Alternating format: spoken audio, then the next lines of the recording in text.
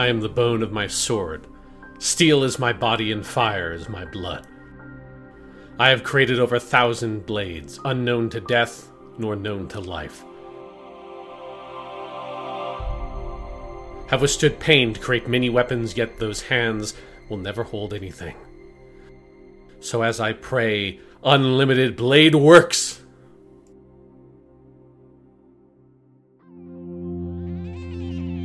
Japan Immersion Station.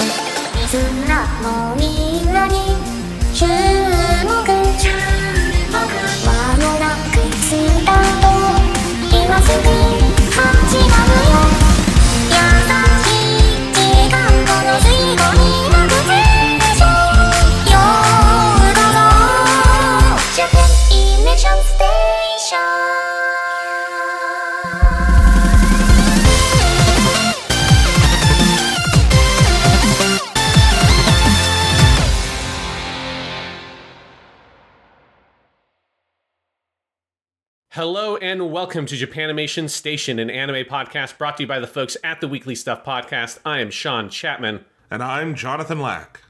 And we are here once again to dive into the wild and wacky world of anime. This week on the show, we are covering the second and final season of Fate Stay Night Unlimited Blade Works. It's weird to call them seasons because it is just two. It's really two cores. But the back half of the show, a podcast I've been very excited to record because, Jonathan, you now have seen a adaptation of one of the complete roots from Fate Stay Night, which feels like a very big milestone for you in the world of anime.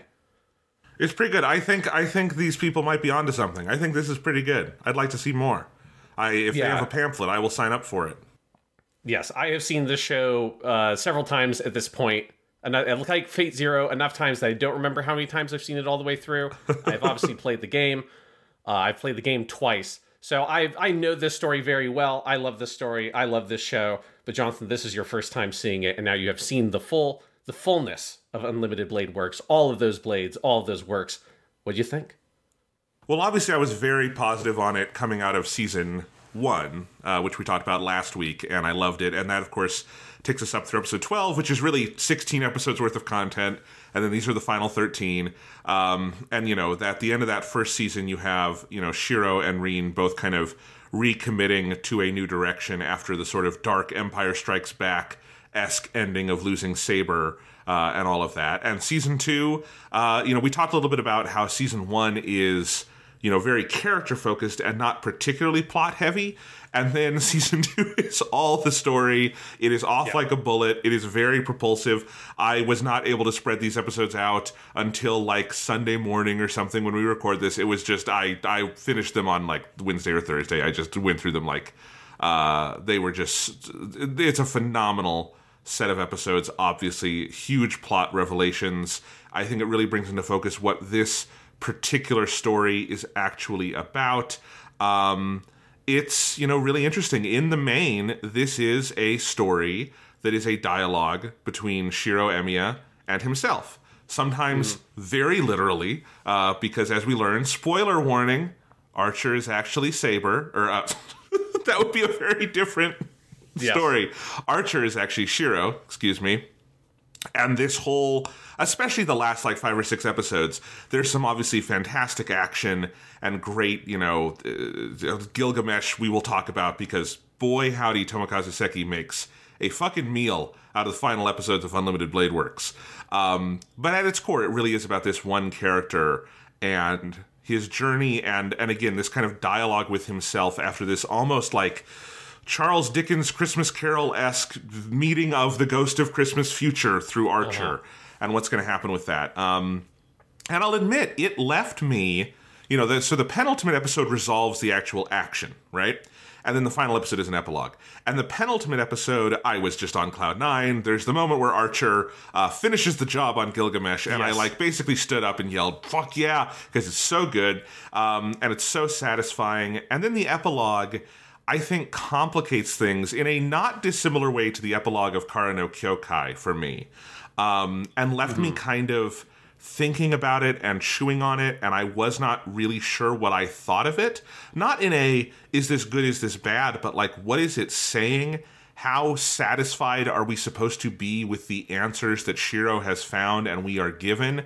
Is this a happy ending? Is it a mixed ending? Is it actually a very, very dark ending when you really think about it? It gives you a lot to chew on, and of course, along the way, just incredible animation and music. It's the complete package of a show. It's very good. And I do think there's a couple of points that we'll talk about that don't quite follow up as, a sequel to Fate Zero. But there's a lot of stuff that does. I mean, I think because Unlimited Blade Works winds up being so focused on Shiro's specific journey and his goals as he inherited them from Kiritsugu, this is actually a shockingly perfect sequel. Thematically, they're so closely linked, you'd believe that I think one naturally followed the other. And of course they did, just the other way around. Yes. And so it mostly works in that sense too. And that is also just incredibly impressive. And I am champing at the bit to watch Heaven's Feel. So I know this is kind of long and rambling, but this is a lot of show to try to summarize your thoughts on, other than just saying, holy shit, this is a fucking great show. But that's not what you came here for. You came here for deeper thoughts than that.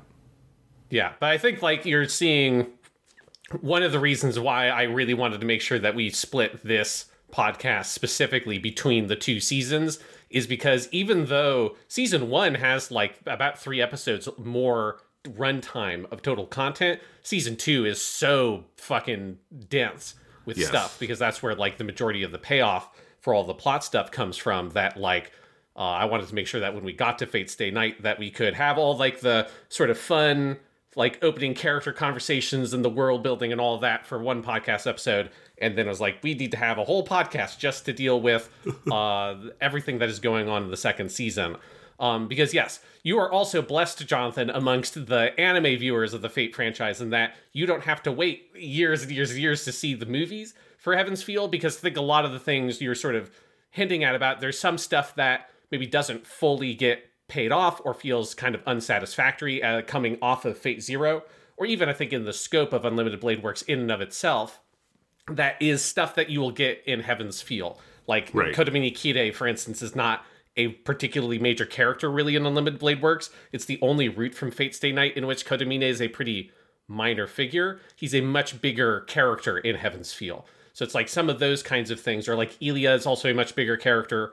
She's in this a decent amount, but she's much bigger in the other two routes. And then Sakura obviously is a whole huge thing that just goes completely unaddressed.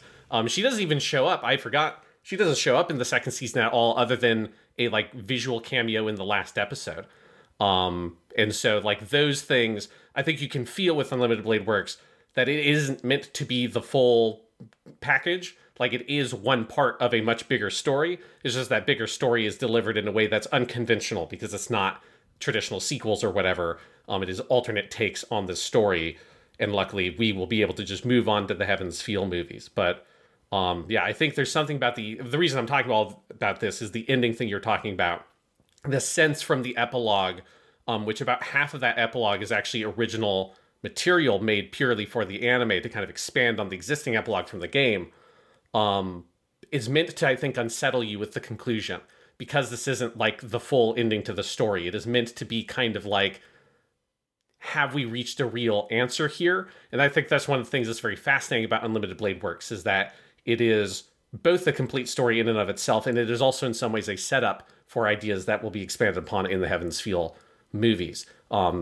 And it gets to be both a complete story and the dark middle chapter in some ways, which is not to say that the other ones aren't also super dark, because they are, because all the shit is super dark. But that sense of being suspended a little bit by that epilogue, where you're is this the path that Shiro needs to walk? I think is really fascinating. It's one of the things that makes Unlimited Blade Works a very fun story to analyze. Absolutely. So I'm excited to talk about it. It's wonderful. I hope I do a good job on today's podcast. I just want to come clean to the listeners. We were recording this on a Sunday afternoon after I flew out from, I was visiting my family, my brother in Portland, Oregon. I flew out 6 o'clock p.m. last night, had a layover in Denver for 8 hours just during the middle of the night. Did not sleep. You can't just, it's hard at an airport. Then got on a flight this morning that was delayed by an hour and a half, and then got home, and I took a nap, and now it's time to record the Unlimited Blade Works podcast. It will power me through. This show is good enough. I have enough thoughts on it. If this were a lesser topic, I would have canceled the podcast after all of that, but we're going to do our best here. Yes, and I have nothing as extreme as that, but this is, from when we're recording, this is like the week after I came back from work, so I'm teaching again, and so I've had 14-year-old problems on my mind all week coming back to work. But Fate Stay Night Unlimited Blade Works is too good to delay recording this podcast. It would be painful to have to wait. It would be very painful to actually talk about this. Yes. Have you been assigning all your students different Fate Stay Night routes to read as their literature this semester? I should do that. I should absolutely. It's like, and we're doing the rated 18 version, kids. It's like, God. I've got a nice PC at home. It's like you got, even though it's only particularly, I think, like good in one of the routes.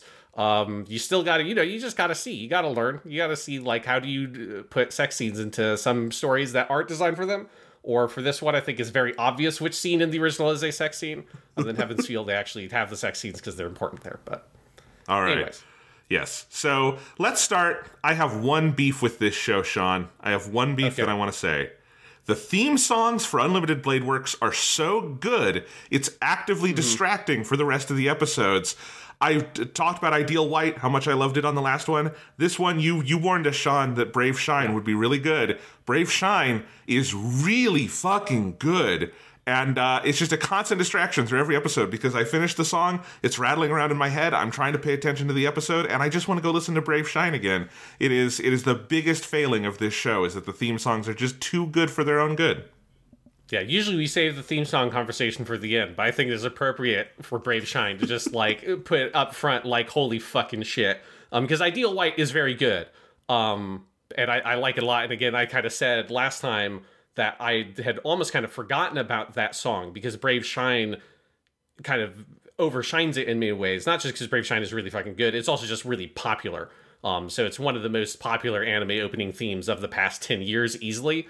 And yeah, when you get to Brave Shine, it's got, like, I feel like if you distilled in a library, or not in a library, in a laboratory, the, like, ideal, perfect version of the J-Rock power chord, that's what you get in Brave Shine. Like, when the fucking guitar power chords hit in the chorus of Brave Shine, it is the most, like, pure gut punch, like, powerful guitar power chords you have ever heard for a J-Rock song. I cannot get enough of it. Like, whatever they did in sort of, like, getting the sound of the guitar and, all the, like, modifications and stuff you do for their electric guitars, whatever they did, it was just, like, absolutely perfect. And it is so good. And just, like, as good as Ame has ever been on a track in terms of the vocals. It's a beautiful shriek from the soul. The lyrics are just so perfectly tailored to the show. It is something else. It's amazing. And this is around the time when Ame starts to take over the world, right? I mean, she would have done the Unicorn Gundam themes by now. This is not an Oath Sign scenario from Fate Zero where it's like her first song or something. She has been on plenty of stuff at this point. But Brave Shine is, like, one of her biggest hits ever. Yes. Yeah. And it's just, I've been listening to an awful lot of Ame lately because of this, because of some other stuff I've been watching. The day we're recording this, the Nier Automata anime just premiered, and she's the theme song for that. That's great. It's just, she's everywhere, and for good reason, because she's pretty much as good as you get at this sort of thing. She and Lisa, it feels a little unfair that Ufotable has locked those two down, that they apparently can just get an Ame or a Lisa track for any show or movie they ever do, because that's kind of cheating, I feel like, to get you're just automatically guaranteed great theme songs, and this is one of the greatest. Yeah, and luckily with Amy, we have 3 more Amy songs because she does the ending theme for all the movies for Heaven's Feel. So I'm very excited. I'm like actively resisting just going, I want to hear them so bad, but I want to hear them in the context of the movie. I'm being a good Japanimation Station host, and I'm waiting. But that's great. You have another Kalafina track as our ending theme this time with Ring Your Bell. That song rocks. That's one of those songs that has a really good like lead into the end of the episode that they use really well. And then, of course, Amy didn't write 1 song for this season. She wrote 2, and Last Stardust is also just... It is the centerpiece of one of the centerpiece scenes of the series, and amazingly done. Yeah, no, all the songs are great for this season. I'm very sad that this is the last Calafina song we'll get for this season of Japanimation Station. There are other anime that they did themes for, so we might encounter Calafina again in a future episode, but yes, the Ring Your Bell is classic. Last Stardust by Ame, which if I didn't do enough research to like fully confirm this, but it's like a very popular, at least rumor that goes around online that originally Last Stardust was going to be the opening theme, and then they realized that like it doesn't quite fit, and so they switched it to Brave Shine. I think it was the right choice. Like I think Last Stardust works so perfectly as an insert song where it does. And Brave Shine is that kind of like gets you super pumped up kind of song. Yeah. Again, I don't know if that's absolutely accurate, but if it is accurate, it was a good choice. Yeah, I mean, I've seen different versions of that rumor. I think the Wikipedia page says it's because they felt it didn't like fit the visuals for the opening they had. That's absolutely impossible because the visuals are too coded to Brave Shine. There's literally a part where the lyric is, I raise the tip of my sword in the sky, synced to Saber raising the tip of her sword in the sky to do the Excalibur move.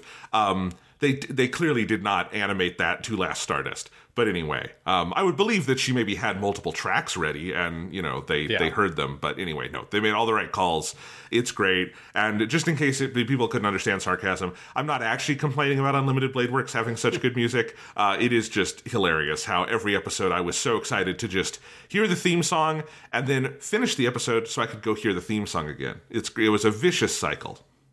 It is a very vicious cycle. I mean, I watched this season in 2 sittings, basically. I watched the first half the night after we recorded our last set of podcasts. So that Sunday evening, I went, and especially because I know exactly where you can split it, because really you can split the season almost straight down the middle, with the first half being all the caster stuff, and then the second half being, basically the split is where Archer reveals that he's really Shiro, or Shiro's future, and then so I watched all of those episodes, like the first 6 or so, that night, and then I watched the second half yesterday.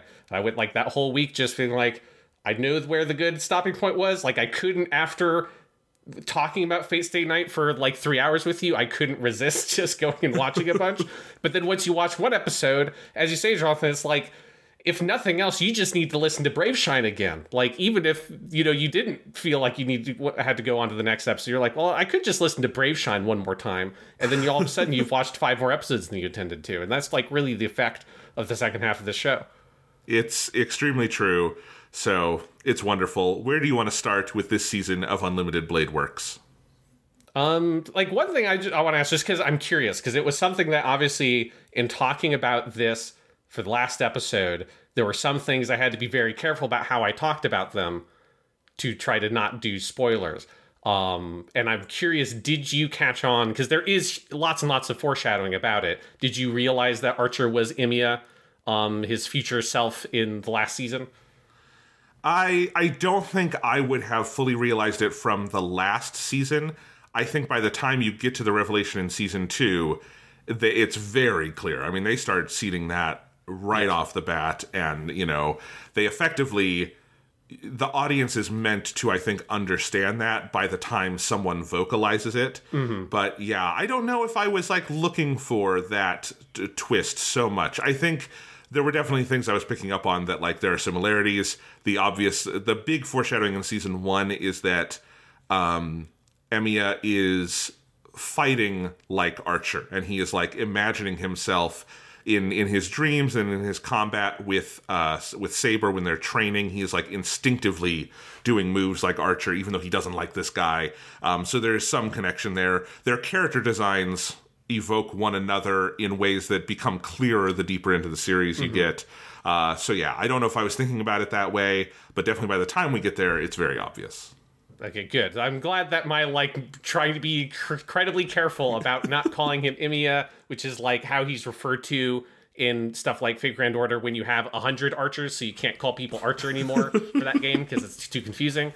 I'm glad that that paid off, that it wasn't that you had already figured it out or not, because there were a couple of moments where I was like, does Jonathan know? Because in the game, I think it's very hard to actually see it coming because you've already played a whole story, where in the Fate route, it never comes up. Because it's not relevant to the Fate route. I think in the Fate route, if I remember correctly, Archer never actually recovers his memories at all, so it never becomes a plot point.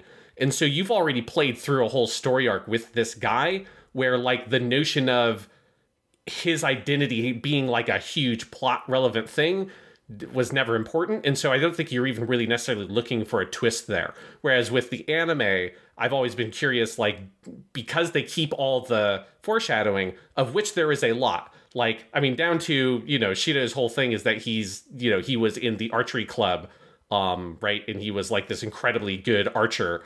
And then he quits one day kind of seemingly at random because of Shinji. So that's one big piece of foreshadowing. You have the thing with the pendant and how there are two pendants, which is more obvious in the anime because you can see it, whereas in the game, it's less obvious. And then, as you say, there's, like, all this stuff about Shido is starting to be able to use the same magic as Archer is using. He's, like, seemingly, like, emulating him for no particular reason. Archer has some sort of obsession with Shido. Archer, like, knows Saber, and there's not clear, like, how or why he would know anything about Saber. So there's, like, lots and lots and lots and lots and lots of foreshadowing. If you go back and watch season 1, it is just, like, constant foreshadowing. But yeah, I think if you don't have the notion that it's even possible that could happen, because it is kind of like an insane thing, it's nice to know that that twist can still work and still have, like, the effect I think it's meant to have, even in the anime version. And I don't know if I would even call it a twist. The way it is, like, delivered to you over, like, I think it's a series of episodes where you start to think, are they the same person? And then you kind of get, you know, piece by piece it sort of confirmed until finally Archer and Shiro are, like, staring each other down and they say that they know it, right? You know, you kind of come to know it the same way Shiro does. I do have, on the point of there being a billion archers, here's a question that I'm very curious about. In the anime, Saber always refers to Gilgamesh as Archer because that's how she knew him in Fate Zero. Is that in Fate Stay Night? Or was that a detail added for the... Okay, that's interesting. Yeah, so in the Fate route, when you first encounter Gilgamesh, it's in a scene where Saber's there and she calls him Archer. Okay. And that's where you get all this backstory about how there was the previous Holy Grail War and he's a servant that has stuck around. Yeah, all of that is in the original game. Yeah, I was very curious about that because I wasn't sure, you know, having not read the visual novel, I don't know what all Fate Zero invented and what it is just following from the game. And so, yeah, that makes sense. In this, it did kind of make me sit up because I assume in the Fate, as you just said, in the Fate route, they exposit all of that. They don't have to do that here, and they don't. It's just they move through it very quickly. Saber calls him Archer, even though he has no class in this version of the story, right? Because he is just... He's not a servant, really. He's a servant, but he stuck around. He wasn't summoned as one of the seven, right?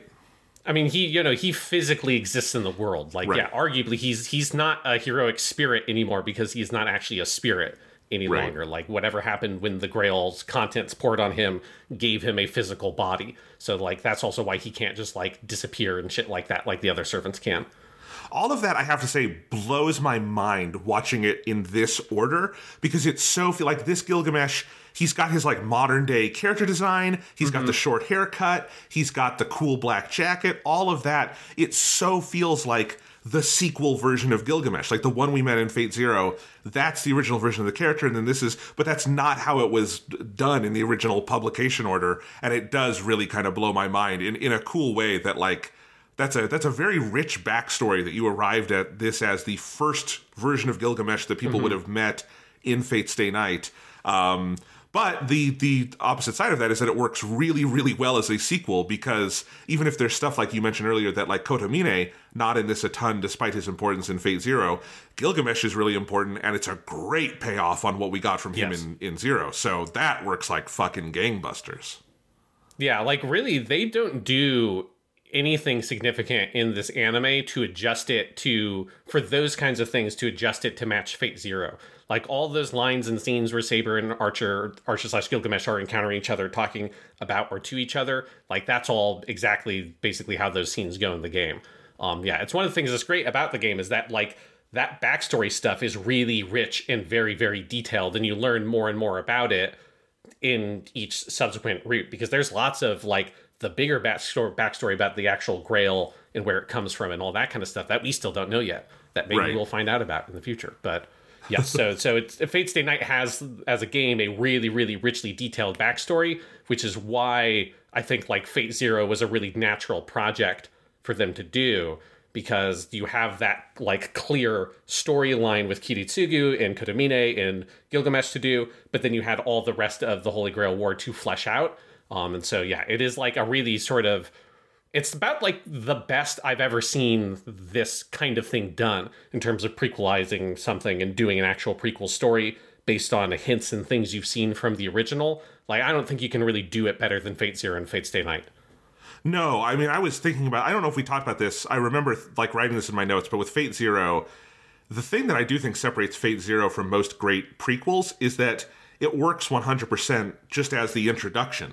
Like, with all the other of my favorite prequels, like the Star Wars prequels or Gundam The Origin or something like that, I would never tell you to start there, right? Like, that would be a bad way to watch Star Wars. That would be a really weird way to watch Gundam. You know, that is made as a prequel. Fate Zero just works as the first story. And then you get into this. So I know we're going back to Fate Zero on that, but it bears repeating. That's a great show. And this show, you know, part of why it works so well, even though they're starting on the second route of the game, is because of how it is able to also operate as a sequel to Fate Zero. And I think it does that, you know, largely very naturally, other than those couple of things like Kotomine is not big in this one. He's going to be big in Heaven's Feel, blah, blah, blah. Mm-hmm. Yeah, absolutely. And yeah, and it's something that's really relevant in season 2, the Fate Zero stuff, because this is where it starts really coming to the front and center, because that's part of the point of the Archer twist, right? Is that this is where you fully get now Shido having to, and like, confront face to face the reality of like his ideals and what his ideals are, where they come from, what they can lead him to, which is all stuff we've seen Kiritsugu struggle with. But I think this really highlights that Shido is a very different kind of person than Emiya Kiritsugu was. And he reacts to the things in his life very differently. He's not the guy who shoots the plane with the rocket launcher and then weeps afterwards. Like, there's something very disturbing about Shido in his sort of almost machine-like process with which he's going about trying to be this like hero of justice. And that's so much of like we've had all those little bits and pieces set up in season 1 where you get that sense of there's something really unsettling about him. There's something like underneath everything that Shido is doing that feels wrong, and Tosaka like is catching up to it and sort of putting those pieces together. She learns in the finale of season 1 that he is the more or less like the sole survivor. I don't think he's literally the sole survivor, but he's one of the only people who survived that disaster at the end of the last Holy Grail War. Thus, like, his sort of traumas run a lot deeper than I think she could have really imagined. And then now that all in season 2 comes to a head to see, and this is like one of, or maybe the only path that he can end up with, is this sort of alone life of Archer, going about constantly having to pick up after the messes that humanity makes for all of eternity, effectively, because that's what being this like sort of undying hero of justice is, that you never get to achieve that ideal, and that ideal leaves you like kind of alone and broken on a sword of hill, or like a hill of swords, right? And that's like sort of the process you see unfold over the first half of season 2 as you're wrapping up the caster stuff, is really kind of building up to these moments of realizing this is where Shido is headed. It is to this guy. Yeah, absolutely. It's fascinating, and I think, you know, we talked about this before at, you know, UFO Table. It comes time to do an actual adaptation of the visual novel Fate Stay Night. What are you going to do with that? And from what again, I have not read the visual novel yet, though I am very excited to. But from what you've told me, it really does sound like if you know, you have already made Fate Zero, which they have, this is the actual story you should be telling as the sequel to it, it sounds like. Because it seems like the Fate route would be repeating a lot of the exposition you already know, and then, really following up on Saber. But Saber is not the center of Fate Zero. She's important to it, but she is not the center in the way Kiritsugu is. And so when you do a story that is really about, Shiro's internality and what he inherited from this man who adopted him, and how that ideal kind of follows down through him, that's the story thematically I think you really want to follow up on if you did Fate Zero. And again, it just, even if there's little things like, oh, Kotomine wasn't in this very much, he got killed. Oh, it's a very satisfying death because Lancer is awesome. I fucking love Lancer in this. But, even if there's little moments like that, overall it is such a, taking those ideas and deepening them. And I love that about it. Yeah, absolutely. Because, this is the story that is really specifically about Shiro, right? Like, technically Tosaka is the co-lead, and she's obviously very important, but fundamentally the core relationship here is between Shiro and Archer, right? And Tosaka's relationship to Shiro is fundamentally through the lens of her having also this relationship with Archer, right? Because she has figured this out more or less. She knows probably by the end of the first season, there are multiple hints that she has figured out basically what is going on. There's conversations in that date where Shiro is sort of saying something about he feels too short. I forget how the conversation comes up, but it's I don't feel like I could, be a bit taller. I feel too short. And then Tosaka says oh, don't worry about it. You'll fill out better. And you'll get bigger. Trust me. All those kinds of things where she's clearly basically put it together. And she also knows about Archer's past, because she's seen his dreams, because masters can see dreams of their servants and sort of the lives that they led. So she knows all of this. And so it's her relationship with Shiro is her trying to find this way to help this boy that she has a crush on to lead a life that is rewarding for himself, because she sees that the path he's walking is one where there is no reward, where he gives other people happiness, but he never gets to be happy himself. This is, I think, one of the most remarkable things about this story is how fucking deep and totalizing the metaphor, the symbolism, the motif of the Unlimited Blade Works runs through this story. And I have to admit, when I had heard this title obviously long ago, but when you hear the title Fate Stay Night Unlimited Blade Works, and you don't know the game or the story, I would have expected that was a gibberish English title that meant nothing, the way Attack on Titan does, frankly. Yes. It's this crazy assemblage of words, what is that going to mean? And of course, it's as far away from that as you can possibly get. It's a extraordinarily evocative idea, because all of it keeps coming back to that, the Unlimited Blade Works, which is the reality marble that is the true power of Shiro, Emiya, and Archer, is his personality and ideal made manifest. And it is one of the, it is one of the most teachable, perfect examples of symbolism in storytelling that I actually don't know if at a certain point it even is symbolism, because it is just literally this is the magical manifestation of this person's damage. But it is such an interesting thing that runs through this season, because that imagery is there in the first season. It's there in the theme songs, and it's there in several moments where we see sort of inside Archer's mind, those dreams. But then, of course, it is kind of the core setting of the second season is inside that reality marble, inside the, just wasteland of the swords. And it is such an incredible, potent piece of imagery and of writing, and it is something Ufotable just absolutely runs with as an animation team of doing, what that all looks like. It's incredible. And as a piece of story, just all the ways we keep kind of circling back to the idea of what is the Unlimited Blade Works? What does it mean? What is, that line when Junichi Suabe first says it, I am the bone of my sword. That sounds cool, but it also, for all we know, could be, again, kind of gibberish, and it's not. It's that's the core of the whole idea, and I think that's so cool, and it's an extraordinarily smart piece of storytelling, as all of the Kinoko Nasu stuff we've been seeing is.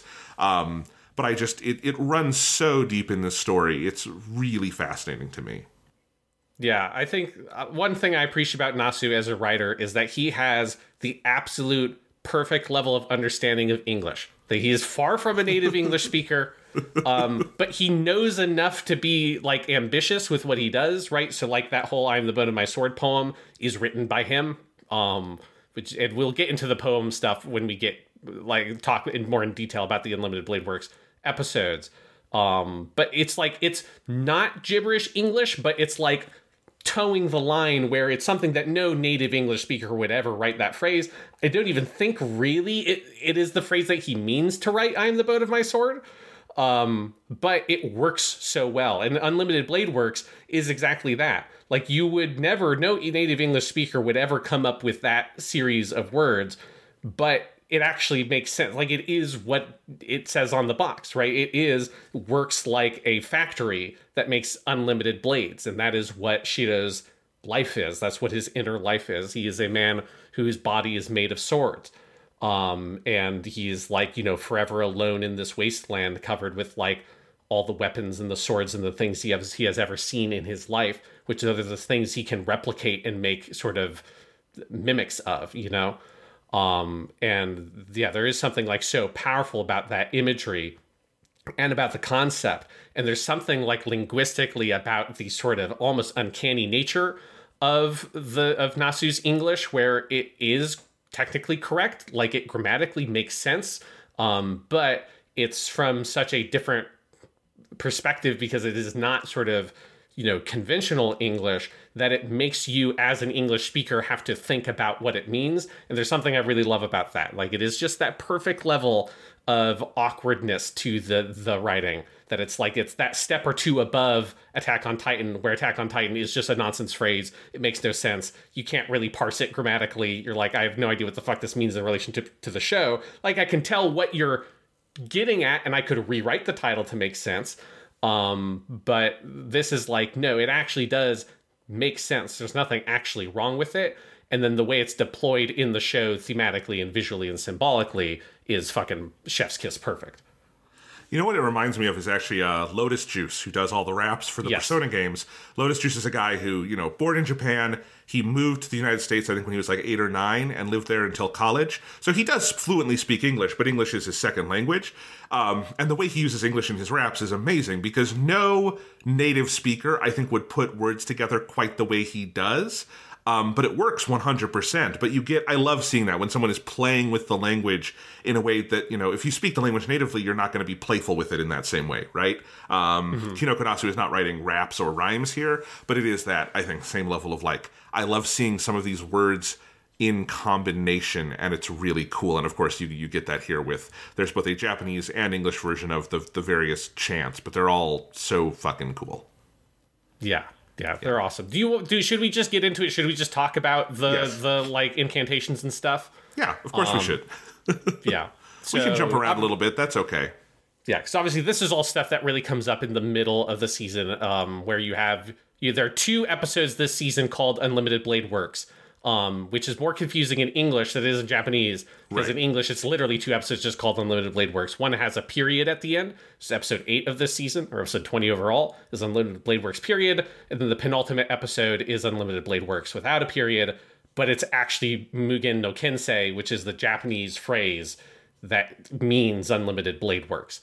And it's that Mugen no Kensei Unlimited Blade Works thing is exactly what I talked about in the Fate Zero episode about Excalibur and the Sword of Promised Victory. It's the same thing, where it's written with kanji, that the kanji are Mugen no Kensei, which is Mugen means infinite, Ken is sword, and then that sei means like to manufacture. So it's Kensei in that way is not like literally a word, those 2 kanji together, but its meaning is very clear.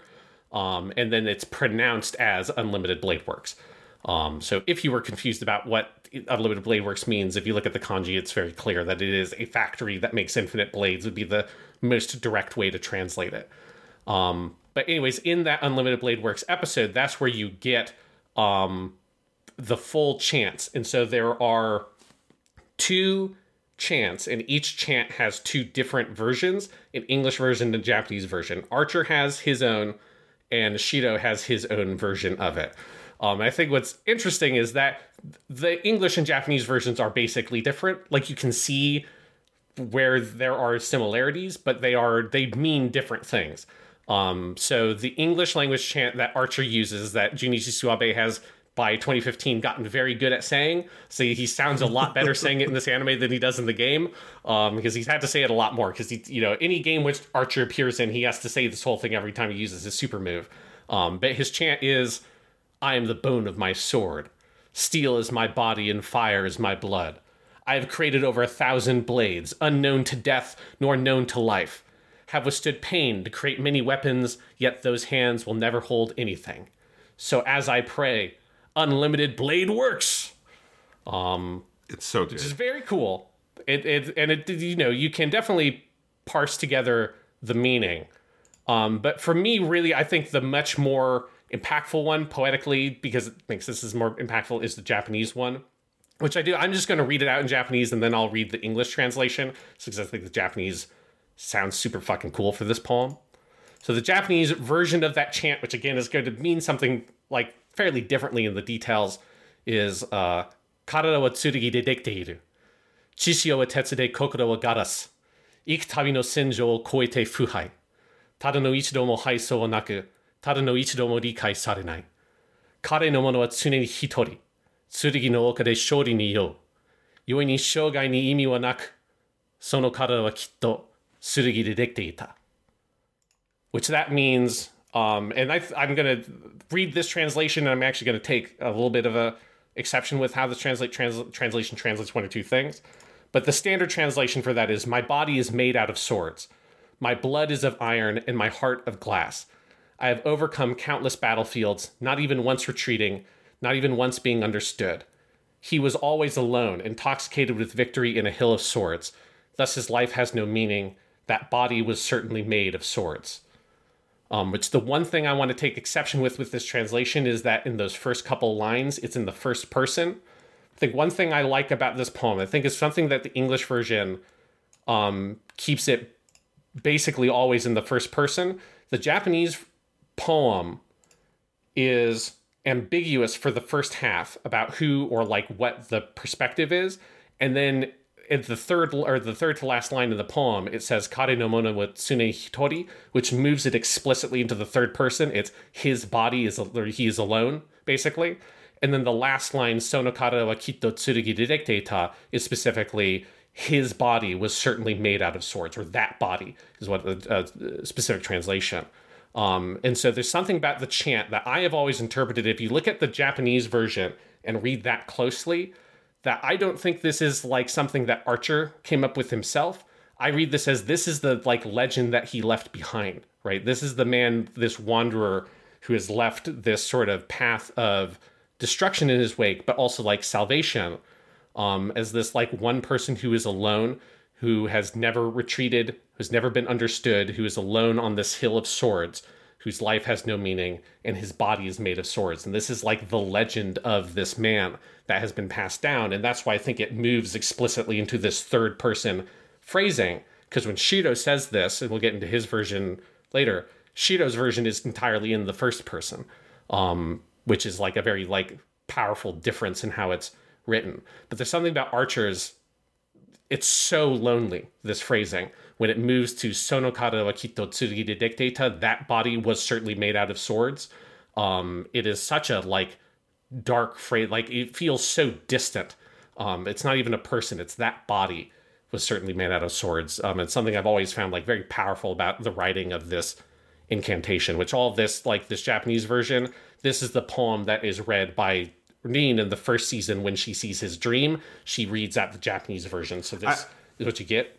Well, and I wanted to flag that, Sean, because your whole interpretation of it's like something that someone else has said about him, that's, I don't know about in the game, but in the anime, that is how we are introduced to it. Because we've only heard the English chant up until that point, and we haven't even heard the full thing, but we have heard Junichi Suabe say, "I am the bone of my sword," and it's amazing. Yeah. But then it's in, I think, episode 8, starts with a dream sequence where Rin recites the full Japanese chant, and I actually do think I understand the choice. I think the official subtitles on Crunchyroll just give the English, like, I think that's wrong. I wish they did because what that's saying there is that's her talking in the third person, basically, because that's how the chant works. And I think it tips the hand to say, this is what this is sort of actually doing here, right?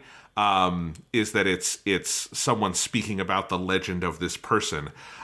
Whereas, and I think there's a reason why when Junichi Suwabe does it, it's usually the English first-person one until you get deeper into the story. Because I agree with your interpretation, and it's so haunting when it is Reen specifically saying it about him, and you don't know, it's early in the show, it's episode 8, where are they going to go with this? It's such a memorable sequence.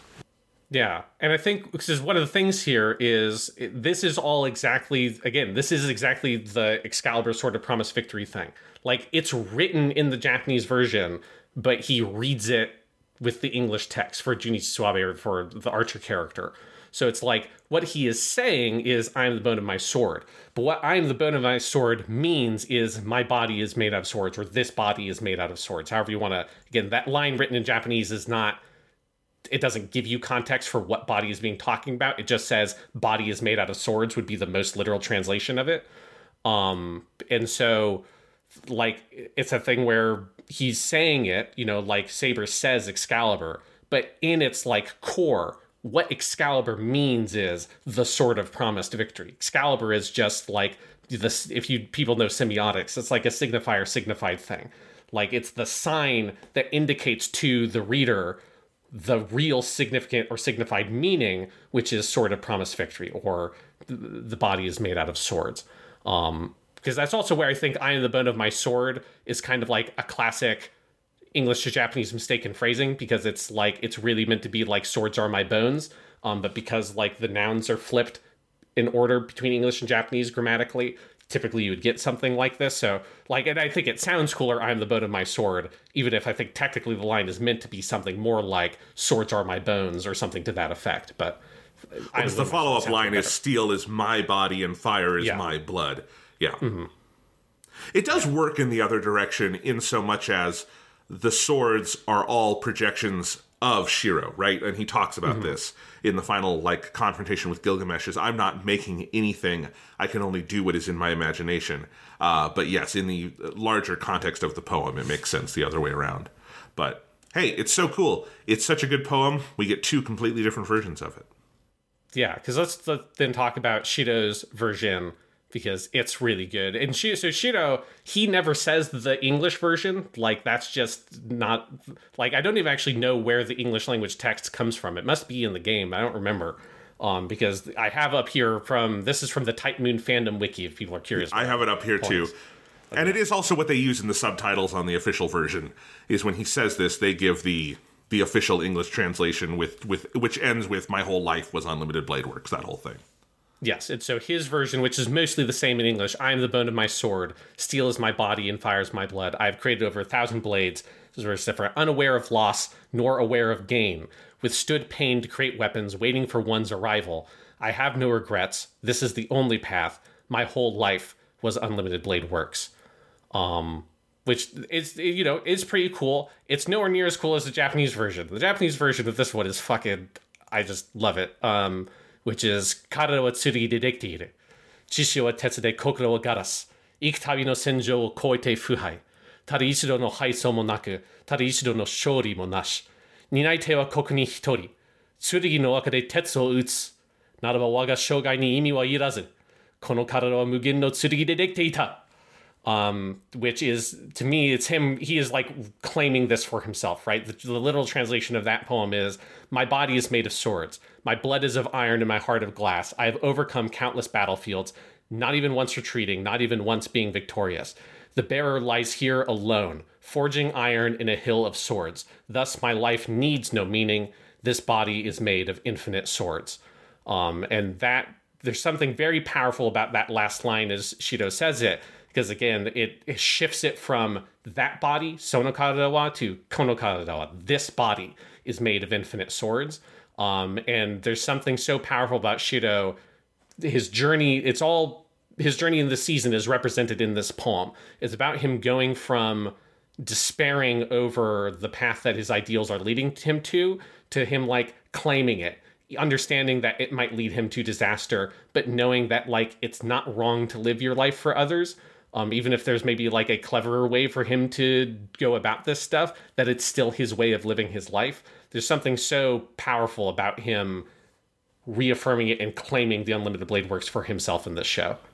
And I'm sure we'll get into it more later, but that penultimate episode, which is where this comes from, it's the big final fight with Gilgamesh. One of the most badass things anyone's ever done in the history of anime is this fucking 16-year-old boy who previously did not have many special powers. He could make steel objects slightly stronger, as sitting down in his basement, right? And now he is going toe-to-toe with the King of Kings, chanting this poem about how he's lost every time he's gotten in the ring, which he has so far in this season. He does not win a fight until he wins against Gilgamesh, which he really wins more in like a Pyrrhic victory sense, and then lives because the Grail consumes Gilgamesh, right? Yeah. And it is just one of the, and we'll talk about the animation and everything, it's incredible, but that episode has several stand-up and cheer moments, and I think Shiro doing the chant and getting to those final lines, Jesus Christ, it's amazing. Yeah, there's just something about I think the elegance of the writing of those poems, particularly in Japanese, that how much meaning I think there is in moving a couple of lines from being explicitly third person to explicitly first person there is it's so powerful. But there's also something, talking about like the symbolism of all this, that first line, which my body's made of swords, kata wa tsurugi de dekiteiru, that's like the hallmark line of it, right? It's the equivalent of I am the bone of my sword. Only it's much easier to tell what my body's made of swords means than I'm the bone of my sword. But that notion, right, it's a very defining idea for Shiro's life, right? He is a man whose body is made of swords. And there's a lot that I think is packed into that meaning. And one of it is that it is part of the wall that he puts up between himself and everybody else, right? That anybody who gets too close to him gets cut because his body is made of swords. He's made of iron, although his heart is made of glass, so his heart is very fragile. But nobody can get at that heart because his body is made of swords. But I think there's something about, for Unlimited Blade Works, it turns that on its head a little bit and also finds strength in it, right? That there is, there's a lonely quality to being a man whose body is made of swords, but there's always also a strength there that you can fight for what you believe in or what you need, the change you need to make in the world. And that's possible because your body is made of swords. And it's to use a very painful metaphor, it's a double-edged sword is the life that he leads, right? It is a thing that he can cut other people with, he can cut himself with.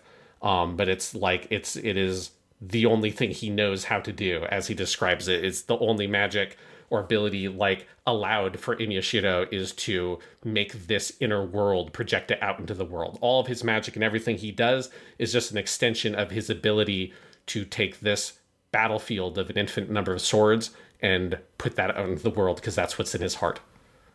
And when I talk about feeling uneasy with elements of the ending, I'm not just talking about the epilogue. I think it's consistent throughout the second half of this show, where there is this, basically the last 6 or 7 episodes is this series of encounters, starting with his duel with Archer, the episode called Unlimited Blade Works English, and then the episode called Answer. Both of those are just given in English, where he has the big duel with Archer, and not just a duel, but, an actual, intellectual character confrontation. And it kind of keeps coming back to, it's the even so phrase, the sore demo, that kind of thing. Mm-hmm. It's the same phrasing that is used in Unicorn Gundam, for instance, right? That Banaji keeps saying of even so, we're going to go with this. And it's interesting because you do get a full-throated response from Shiro to Archer that Archer is moved by. Archer changes his kind of outlook a little bit, and he winds up seemingly sacrificing his life and telling Shiro, hey, you're the only one who can defeat Gilgamesh, right? And then you have another confrontation with Shiro sort of, between him and his other friends, and then finally you have it in his confrontation with Gilgamesh, and then you have the epilogue where we kind of get it pushed one more time. So it's this series of, I have seen the future is almost indescribably bleak in the way Archer presents it, right? And it's part of why Archer doesn't claim the first person the same way, right? Mm-hmm. Because he hates it, he resents it. And we'll talk about that in a moment here, because I want to get into just what a bleak portrait they paint of that. But you have that, and then you have Shiro being confronted with that. And I think for most people, certainly for me confronting this, I think you expect that the ending or the resolution or the rejoinder from Shiro is going to be no, my life doesn't have to turn out like yours. I can make different choices, etc. The Christmas Carol thing. I'm joking about Ghost of Christmas Future, but it is kind of that idea. It is, with Christmas Carol being like one of the original time travel stories, right? It is like it is a time travel narrative of seeing your future and being confronted with that, and those stories usually end with the protagonist making a change. To some degree, Shiro does, because Shiro is in a much healthier place at the end of Unlimited Blade Works than I think Archer ever was, because he's opened himself up to Rin and other people to a certain extent. But it is still ultimately him looking at Archer and saying, even so, I still believe in this. There's no amount of bleakness you can give me, Archer, that makes me, like, that shakes this out of me, because it is who I am. That's what those poems are about. That when you say my body is made of swords, it's like, this is something that is unshakable from me, and it comes from that original foundational trauma of the fire, of literally being like born in the flames of hell. There's an entire sequence that basically frames it through that prism of Archer, like showing him again in a very Christmas Carol fashion, like, here is the ghost of your Christmas past, Shiro, and like, this is hell. And Shiro seeing that, and what did Kiritsugu's kindness and just joy in saving Shiro there, what did that actually mean to him? Why has he embraced this ideal, even if it was not originally his? And it keeps coming back to this, I can't actually shift it. And it's instead of taking like, I'm going to go a different direction than you, Archer, it's kind of almost I'm going to double the fuck down on this.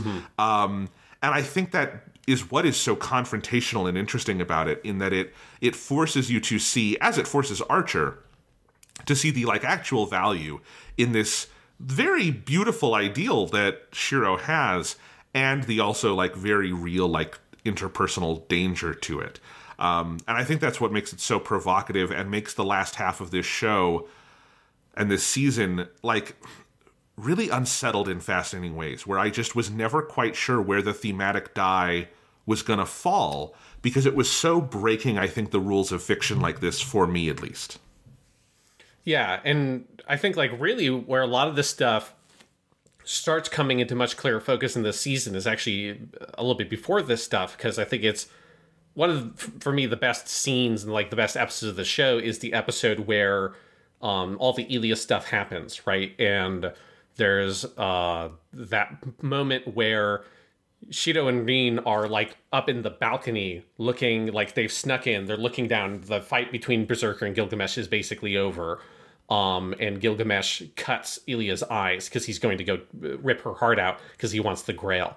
And they have just, like, the last time you saw Rin and Shido, Rin was telling him, like, do not fucking do anything because you are powerless. Neither of them have servants at this point. There is nothing they can fucking do. It's just like, whatever you do, do nothing. And as soon as Shido sees that happen, like, Rin has to physically tackle him to the ground, hold him down, and muffle him as he's like screaming and his eyes are bugging out to try to keep him from interfering. And then even that ultimately doesn't work because eventually he breaks free and still tries to have a fight with Gilgamesh, which is insane. You know, there's absolutely nothing that Shido could do. He doesn't know how to use fucking Unlimited Blade Works or jack shit. Like, the most he could do is make a couple of knives with his magic power, and that's like as far as he could go. He doesn't know anything about how his healing shit has been working, but his healing shit wouldn't be working. So if Gilgamesh had wanted to, he would have been dead in literally a blink of an eye. And so after that point, they bury Ilya, and at the grave, there's this conversation between Rin and Shido that's incredibly upsetting, where, like, Shido is just fundamentally doesn't understand, like, what Rin is really trying to tell him about, like, how empty and hollow he is, and how there's something about the way that Shido seems to place no value whatsoever on his own life in this very unthinking robotic fashion, where, like, when you weigh things on the scales of you're trying to choose something for anybody, your own ability to survive would be a thing that weighs really fucking heavily on your scales if you're trying to make a choice. And then it would have to be, you'd have to be able to really do something incredible to balance that out. Of like, oh, if I could save this entire group of people, maybe I'd be willing to give up my life. That would be a thing that you could understand. But it's like, you're not going to be able to save anybody. It's already fucking over. Ilya's dead. And yet you're still willing to just throw your life away for what is literally nothing. And Shiro just seems unable to grasp any of this. And like, I think that's where Tosaka fully understands that, like, for Shiro, the concept of like happiness and his own personal satisfaction and things like that have no meaning. That he's like so far gone from that point. He's so ripped up with his like survivor's guilt. He's so twisted around his own idealism. And that's what she literally describes the way he lives his life. As she uses the word ibitsu. It's like it's a twisted or like way of living your life. And there's like there's seemingly no way that he can change. And like Tosaka, her whole mission is try to find some way to get him to be able to love himself. And with this show, it's like an open question of will he ever be able to get to that point? But I think that for me, that whole sequence, which is a really fantastic adaptation and condensation of some different scenes from the game, really like brings home and shoves you face to face with like just how fucked up Shiro really is. Like it goes, I think, a lot deeper than you would think up to that point. Oh yeah, because you go from he is like pathologically unable to say no to people at the beginning of the show. He's fixing everyone's equipment. He's doing stuff for Shinji, even though he knows Shinji is bullying him and bullying everyone because Shinji's a piece of shit. All of that. But that's not the worst thing in the world. That's being a high schooler who's not standing up for yourself. To exactly as you say here, it's like it's suicidal, effectively, when you are running at Gilgamesh after seeing him tear apart Berserker, who... This is another thing just to say, like, I think the beginning of Season 2 really unsettles expectations in so much as Unlimited Blade Works starts, and maybe this is different if you've seen, like, the Fate route, but for me, this was my introduction to all of these versions of the servants, right? And Unlimited Blade Works, the first servant they encounter is Berserker, who seems impossible to defeat, right? Like, Saber does Saber rips this guy apart and then he just heals, right? And it's like, oh god, what are we... That's a, like, open question throughout Season 1 is they keep, like, mentioning Berserker and being like, we'll figure that out later. That seems like an impossible task. Caster seems like an impossible task, all of that stuff. And, of course, they don't wind up having to deal with Berserker because Gilgamesh doesn't even lift a finger, does nothing to, like, destroy. He doesn't get out Ea. He doesn't have to do anything, really, other than stand there and let some of his swords come out, right? And just tears this thing apart. And that is the moment when Shiro's like, I'm gonna go fight that guy. That's suicidal, right? Like, that is effectively wishing for death. And you're right, it is twisted. And I want to highlight here, in these two episodes, as this is episodes 3 and 4 you're talking about, Kana Ueda is phenomenal in those episodes as Tosaka Rin. The scene that you were describing earlier where she is literally having to, like, physically restrain Shiro. This is when Gilgamesh is killing Ilya, and she's, like, holding him down, wrestling him to the ground, and he is screaming, and she is just, like, begging him, like, no, don't. There is, like, a panic in her voice that is, like, visceral and uncomfortable, and you just feel it. And then the flip side of, like, the anger and confusion she has towards him in the subsequent episode when they're at the grave, it's the same thing where it's like, it's a performance that just feels so raw and real. It's like she's in the room with you. It's like, overall, I would say in the last maybe 6 or 7 episodes, she fades into the background a little bit. Not the performance, but the character. Although she has a phenomenal moment with Archer in the penultimate episode that is also just peak Kana Ueda. But I think in these two, that's just like, oh my god, what a performance. This is incredible.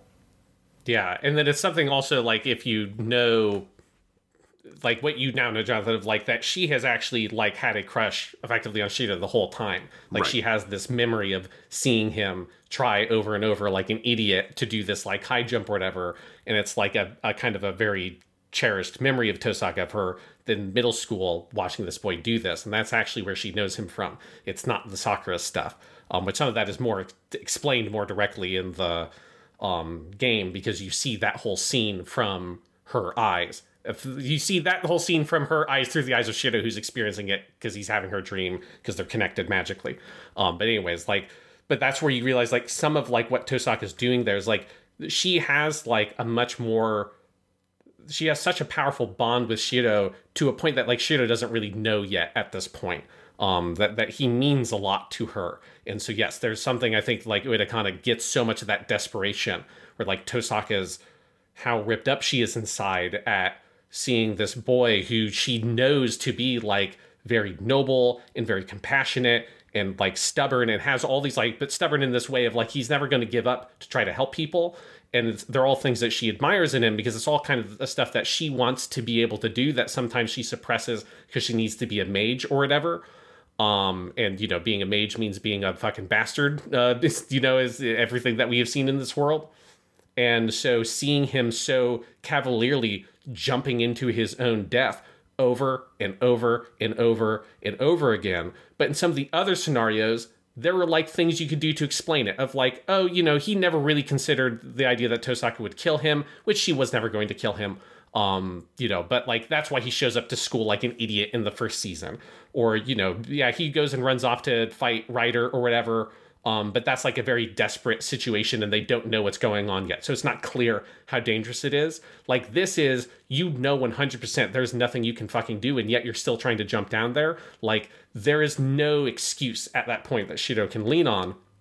And, you know, she is able to kind of bring him back a little bit from like the mania he sort of expresses at Ilya's grave, where he's like, seems just completely broken. But she's never, but like Shiro's response to people when they kind of bring him back a little bit to himself is always something like, he says, "You're probably right about that." It's like he intellectually understands that the way he lives his life is wrong. I think that he intellectually isn't trying to kill himself. I think if you asked him intellectually, he would understand that him dying would be pointless and it would cause other people to suffer, and he hates it. But like deep down inside in his like emotional core, he just places no value on his own life at all. And so it's like when he is emotionally pushed in any way, that's a thing that doesn't factor in for him, which is bad. It's like, and it's a thing that I think makes Shiro a really interesting character, is it takes a thing, an idea like the virtues of like bravery and self-sacrifice and stuff that we take for granted in these kinds of stories, and pushes it to this really extreme place that really makes you, I can think, second guess and question, like how much of that is the virtue and how much of that is a byproduct of some like deeper trauma or some like bigger mistake. This idea that you should be so willing to sacrifice yourself, either in like very dramatic ways, like literally sacrificing your own life, or for us in our real lives in more mundane ways where you give up as like a teacher. It's a thing you have to think about all the time, is like how much of your life are you willing to give up to this thing, and how much is that like kind of eating away at you.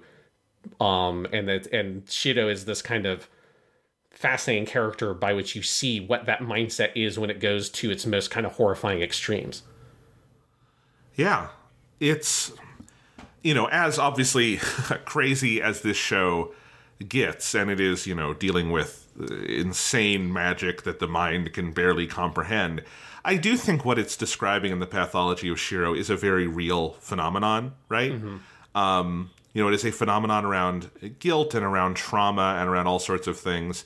It reminded me, there's this moment in like my own kind of mental health therapy journey I had in the last year or two that like I think about every day because it blew my mind. I was reading this book by a mental health professional who I follow online, and it had this piece of advice about like adult romantic relationships, like, you know, committed, like, you know, long-term marriage partnerships. Like, it was a piece of like, not advice, but like a therapist like giving their opinion on like, what does it actually like take to like actually engage with another person on that level? One thing she said is you kind of have to answer two questions for yourself. Do you think other people are worth more than you? And do you think other people's feelings are worth more than yours, are more important than yours?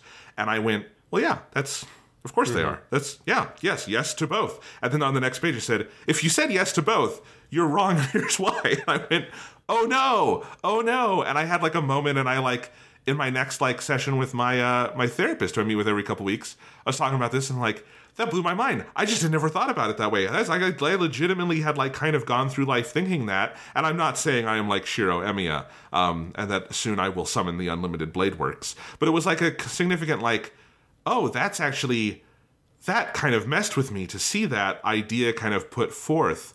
You know, it all kind of goes back to I'm going to use an airplane metaphor because I was on 2 flights in the last 24 hours, of like you can't put on someone else's oxygen mask until you put on yours. That's what they always tell you. And it's a very practical piece of advice, because if you try to put on your child's oxygen mask and you asphyxiate, you're both dead, right?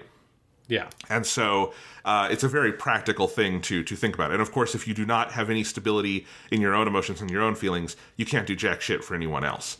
But I think that failure that Shiro has, even though, again, it's very intellectually easy to understand, right? That if you explain it that way, if you use the oxygen mask metaphor, it is unimpeachable logic, right? Like it just makes, it is like 2 + 2 = 4. It's very clear.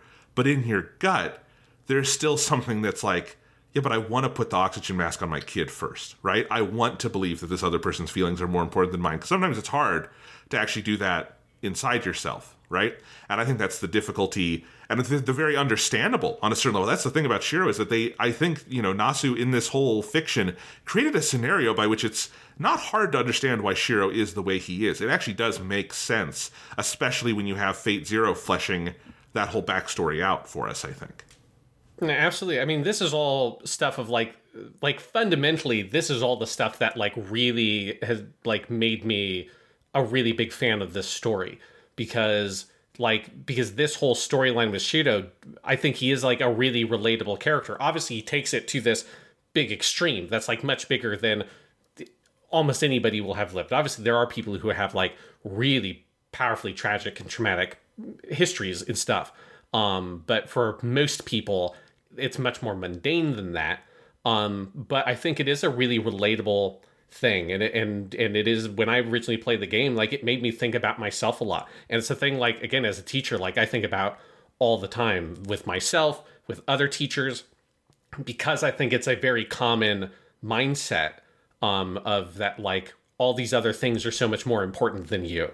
And then at a certain point, I think it can become kind of pathological, where you so diminish your own significance that it clearly becomes hypocritical, because it's like, if you're like valuing people's happiness and their comfort and their ability to live their lives and stuff like that, well, you're just taking that away from yourself at a certain point to try to do that so much for other people. And it's like, what are you doing in sort of like the moral or ethical scales of the world?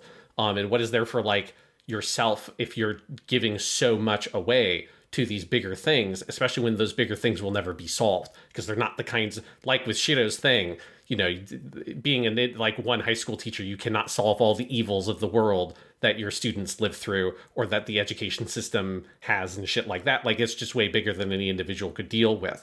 And so, yeah, like I think all of Shiro's stuff in this show is incredibly relatable and has always made me like, is stuff that I struggle with all the time.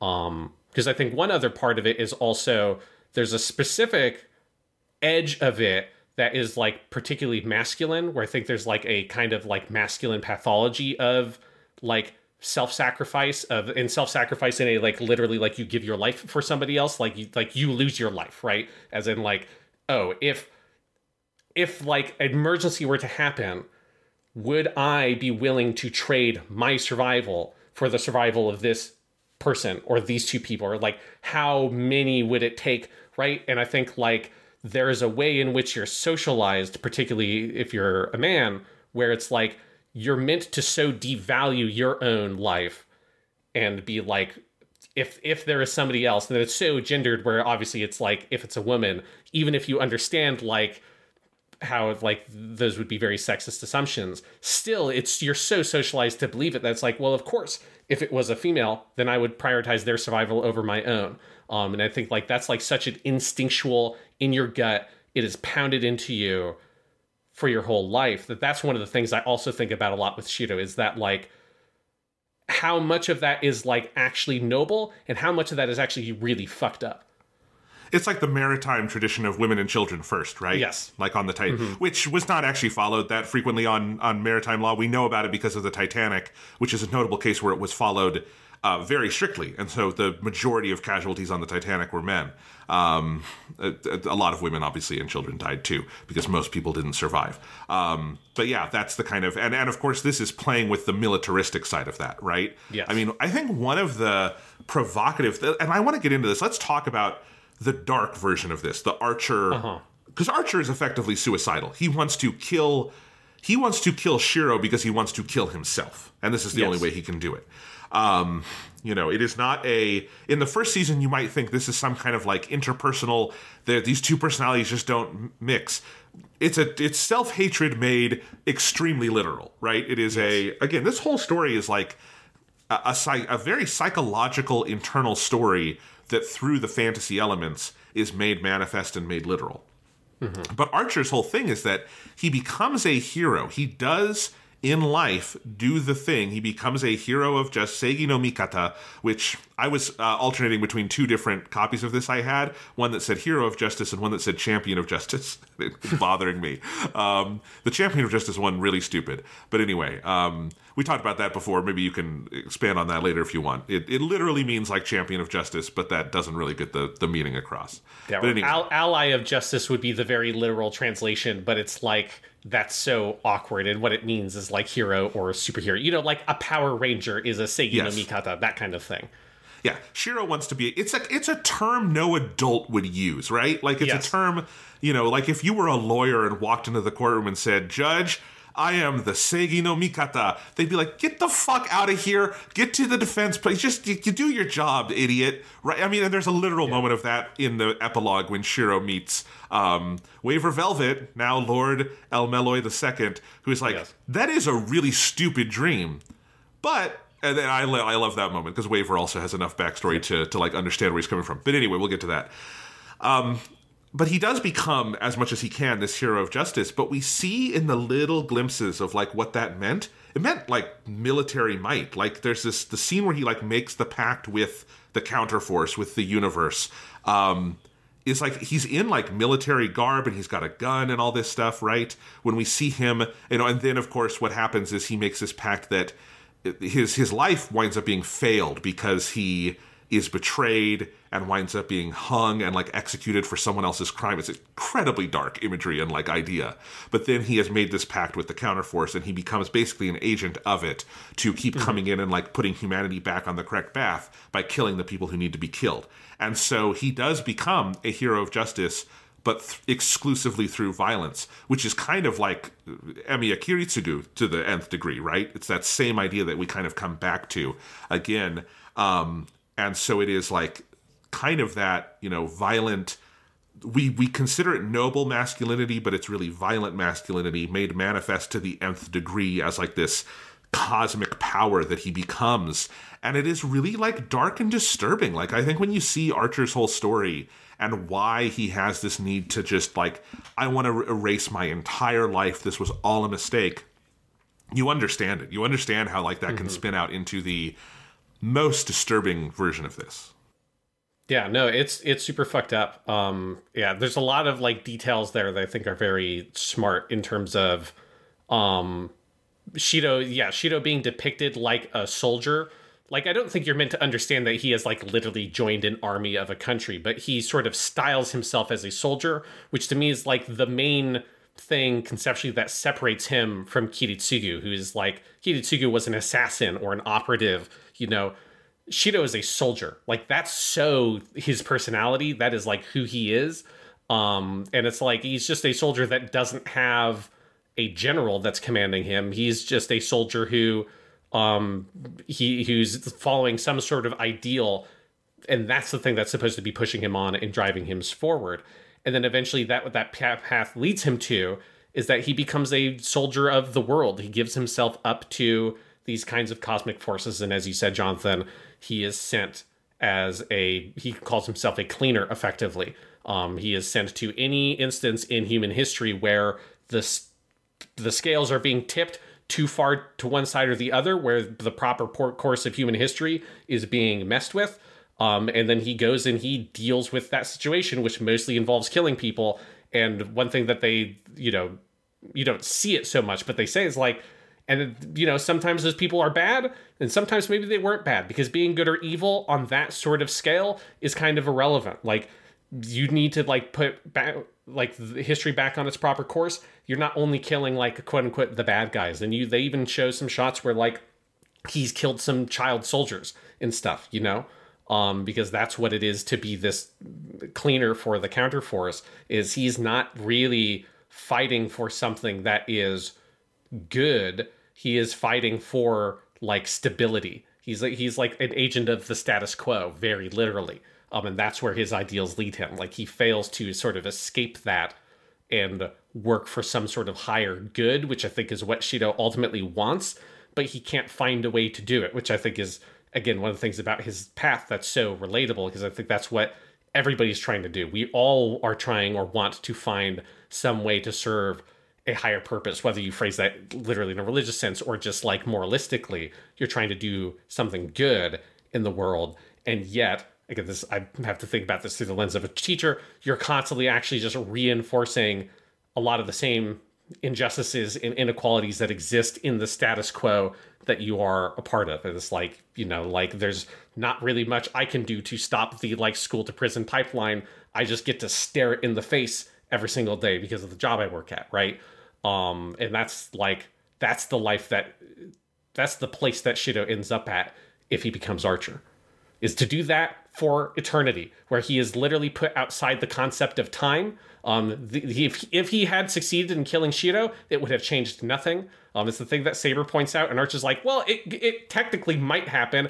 It wouldn't fucking happen. Like, Archer exists like outside the concept of like a single timeline even. He is like a conceptual being at this point.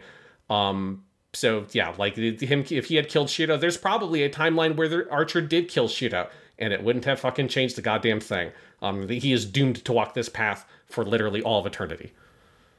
Yes. And of course, this is what makes the final half of this show, like I was saying earlier, so dynamic, is you are presented with this just almost impossibly bleak, kind of following the logic out to its nth degree version of this ideal. And then, Shiro is confronted with that. Shiro totally understands it intellectually and emotionally, I think. And then it is, well, what is the answer to that? Is the answer to say, then I abandon my ideal? Well, that's maybe even worse. And that's even, I think, the conclusion Archer comes to in the end of the series, right? And so then it becomes, well, what do we do with that? And I think that is where the final couple of episodes feel so dynamic and also kind of like thematically provocative and unresolved, because I don't think there is a single good response to that question once you've raised it. And I think the show is, and Kinoko Nasu is smart to not try to like give you a pat anime answer of like, if I just believe in friendship hard enough, it'll be okay. Archer, you didn't have enough friends. I will have more friends. I feel like that's the common, like we've, one of our favorite games of all time is Persona 4. Persona 4, the ending is the weakest probably part of that game because it broaches a question that is similarly big to this. And its answer really is basically the friendship is magic answer. And it isn't satisfying to the level of like philosophical intrigue raised. And I think this is in part because I don't think we come down on one single easy response. Maybe Shiro's path will be more positive than Archer. That is a possibility.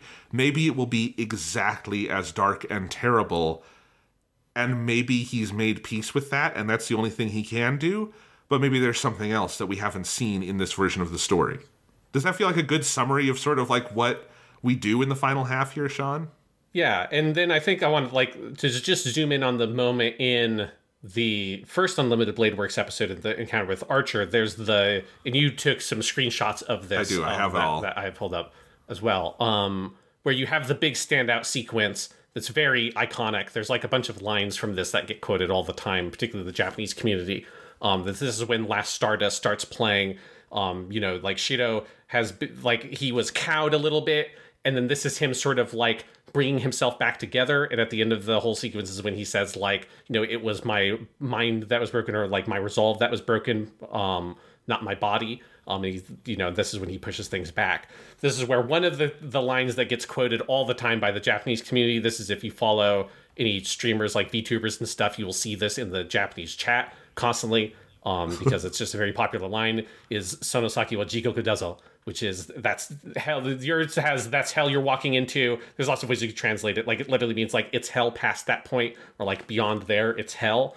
In like Japanese internet like language is often used if you're watching like a streamer playing, say, like Dark Souls or something, and they're about to go fight Ornstein and Smog. You maybe would like spam that in the chat. It's like Sorosaki wa Jikoku dazo. Like it's hell past there. But anyways, but in the show you have this sequence where it's first Shido says it to his younger self who's walking into the fire, because one of the things with Shido is it's not just the trauma of like him being in the fire, it's also the trauma of him walking past all these people and not being able to save them. It's the thing he says all the time. It's like he has the survivor's guilt of that, like he couldn't save those people. And so he says that to that kid version of himself that goes walking into the fire. And then it does the same sequence, and now it's Archer saying it to Shido. It's hell past there. That's when Shido responds with, "This is what you forgot. I admit that at first it was just admiration, but the heart of it all was a wish. The wish for this hell to be undone, the unfulfilled wish of a man who only wanted to help others, but who lost everything in the end." And this is where you then get the reveal that Avalon, the scabbard of Excalibur, is embedded into Shido's body, the same way it was with Iris Feel. And that is how Kiritsugu managed to miraculously save Shido's life, is he put that scabbard in him. It is also why he was able to summon Saber, is he himself was the catalyst, because the catalyst was in his body the whole time. And obviously it's the reason why when he gets fucked up by Berserk or whatever, he's able to heal and everything. And that revelation in that moment, and like the music and the way they show it, is so powerful, and is one of those pieces of symbolism I think is so potent to me. The idea of that Shido's, because it ties into everything, right? His body is made of swords. His whole life is swords. It's what his ability is. But his dream is to be a scabbard. His dream is to be a sheath. That's what the wish is to be Avalon. And it's probably not a thing he could ever actually be able to do. It's out of the reach of any individual person, but that's still the thing to be strived for. And like, that is the thing that gives it meaning, right? It's that hope. It's that one wish. And I think like the answer that Unlimited Blade Works has for like, why is Shido still going to walk this path? Why can't he walk away from it? Is this thing of like, the ideal is meaningful in and of itself, you know, even if it means he ends up at this horrible place in that horrible life. Like, the ideal is still one worth striving for, because as he says multiple times, it's beautiful. And that makes it worthwhile. And I think it's the thing that is hard to argue with Shido, is that, you know, maybe he is like fake, you know, all of these things and his experiences, like his dream of being a hero of justice, are all like inherited. It's not something that like is inherent to him. It's not something that he has come up with. It's all him trying to emulate what he saw in Kiritsugu. And it's also something that can't actually ever be accomplished really, but still it is valuable to pursue it, and that it's not wrong to do so. And I think there's something really powerful in that, like, this is what it does for Archer. It reminds you of yourself, right? It reminds you of like, right, like that, those more childish notions are still important. You can't let go of all of that, or you lose the will to fight. It's kind of like, you know, don't let the perfect become the enemy of the good, right? Just because you can't achieve the ideal doesn't mean it's not worth fighting to strive for it, even if it's never going to get you really the thing that you ultimately wanted. Yeah, it's because his foundational primal memory is Kiritsugu rescuing him. But as Shiro tells us, we get our first kind of version of this in season 1. We get more of it here. It's not just that, hey, this man rescued and then adopted me. It's, I saw in his face this unbelievable joy and satisfaction. This like almost religious ecstasy of he was able to save someone. And that is what he latched onto, was like, can I achieve that? Can I achieve that feeling of, in saving this person, I have like truly like saved the world, saved myself, right? And this scene just did so much for me, because obviously there is the revelation about Avalon being, and the way they visualize it in the anime is like it's the heart of his magical circuits. It's like we follow down the circuits in his body, and Avalon is like at the center of that. So it is literally his heart, effectively. And obviously that provides a good plot explanation, because I had been wondering throughout season 1, how exactly did he... My first assumption was that, like, Kiritsugu had left Avalon in a box down there, and we were going to see that eventually, but that would feel like Kiritsugu hadn't planned very well if he just left Avalon in one of those boxes. But he did not. So, like, how did he summon Saber? And, of course, how does he keep surviving? Because I don't think we went through them all, but he suffers a crazy number of mortal blows in the first, like, 12 episodes of Unlimited Blade Works. Shiro just keeps getting cut up, and he keeps almost dying and then kind of miraculously healing to a degree that even, like, Tosaka is like, man, you're healing really fast, right? So you have all of that, and it kind of fills in that, and it's a very nice plot explanation. But it's an even better thematic explanation of Kiritsugu didn't just find this kid in the fire and pick him up. He found this dying kid in the fire, and he used the only tool he had left, which at the end of that, violent, wrenching journey in Fate Zero, the only thing he had left. He had no guns, he had no swords, he had this tool of healing, basically. And he was able to use that, and being able to use that redeemed his entire life in that moment. And that is the joy that Shiro sees and Shiro inherits, and that is why, that, more than anything, is why he can never just give up on this dream, because he knows it's real. He doesn't think it's real. He saw it. It's why he exists. It's why he is alive. It's why he's breathing, right? Because he knows there is something true to this. And so when he says it's beautiful, it's not a platitude. It really is true to him. And it is something that Archer has forgotten. But I think when Archer sees it, Archer is almost fighting himself, but he realizes it's true. Because Archer's like, I see now, the scabbard is our heart. That's the first time he, like, refers to him in the Shiro with, like, a pronoun like ours. And it's so striking. It's such a beautiful plot turn. Yeah, because this is also where you get another line that is very well known, although it gets kind of memed on in the English community because I think it's kind of hard to translate it in an elegant way. This is also where, in this argument, he says to Archer, "Omae no tarashisa wa tarashi dake no mono da, ore wa sonna mono wa iranai," which means like the fact that it usually gets translated as something like the fact that you're correct doesn't mean that you're right.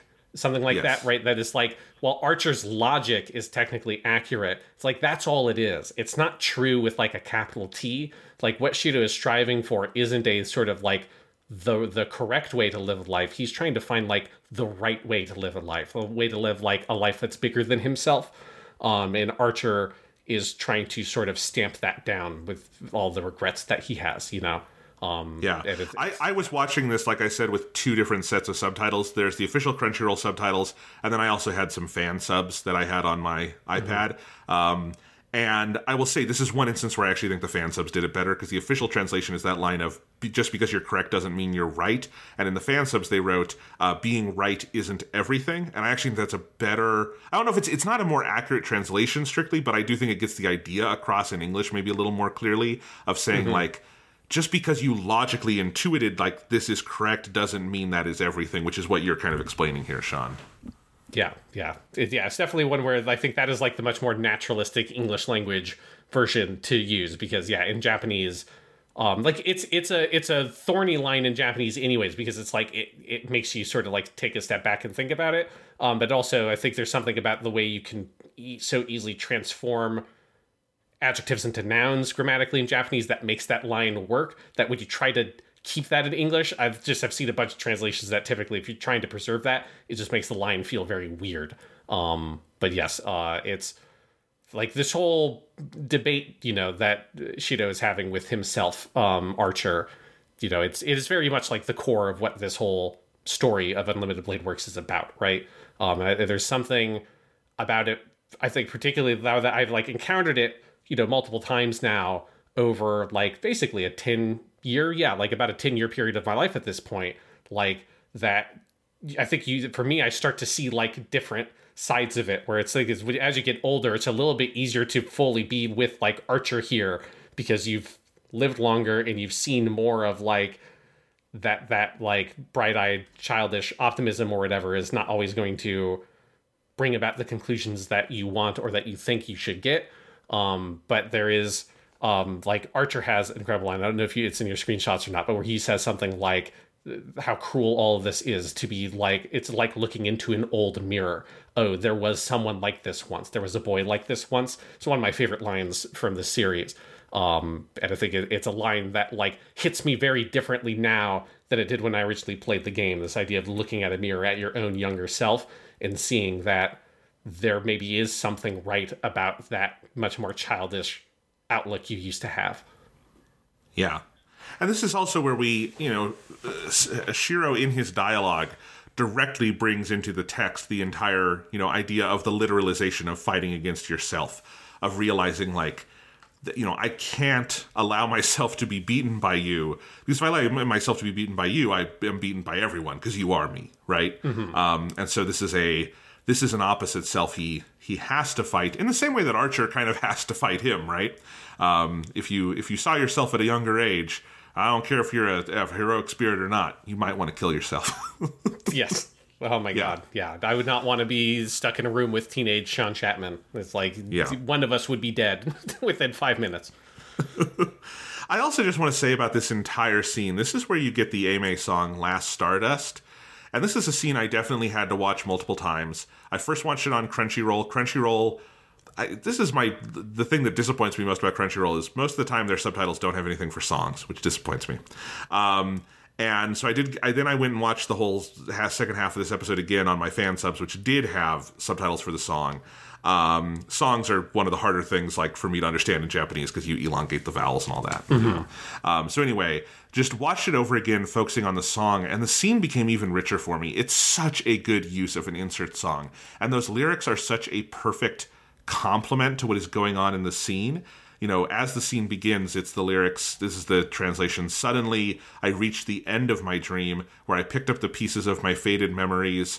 Love, tenderness, I thought I'd thrown it all away. But if I can find what I've lost on the way, then even if I'm destined to be wounded, my heart still harbors hope. Dance, my last stardust, dust to dust, ash to ash. May my broken wish shine eternal. That's like the first verse and chorus. And then you get another verse later on in the scene. But like, just, again, such a beautiful version of a use of an insert song, where I think you can watch the scene once, just focusing on the dialogue, and watch the scene again, focusing on what Ame is singing over it. And I think you get another perspective on the scene that just enriches it all. And that, to me, is kind of the ideal of, there's, insert songs can be just really fucking cool, and you get just a really great scene where, like, it's very synesthetic. And then there's that, plus you focus on what the singer is saying, and it's like, oh, this is enriching this scene for me. And to me, this gets, like, all of it. It's just, that whole episode is just one of the best episodes of anime ever. It's just every it's one of those where, like, they skip the opening theme, which is a shame because Brave Shine's so good, but you get that, like, immediately, oh shit, with that episode, because you get, like, a little opening, and then it, like, just the opening title pops up. Fate Stay Night Unlimited Blade works with, like, a boom sound, and you're like, oh shit, okay, we're like, this is going to be a very special episode of Unlimited Blade Works. You can tell right away. Yeah. Okay, and you know what? I do have to read the second verse here, because this is when Shiro is saying, I can't be defeated by myself, or I can't be beaten by you. It's, even if I'm destined to be wounded, my heart still harbors hope. Goodbye, Judas. Sayonara, Judas. That's a great lyric. And turn to dust to dust, like my past weakness. My heart is made of cracked glass, but yet it harbors a long forgotten warmth. Dance, my last stardust, etc., etc. This is a good song. It's such a good song. I love how it brings in, pieces of the actual Unlimited Blade Works chant there. It does have the lyric in English, Brave Shine, several times just to connect to those. It's so cool.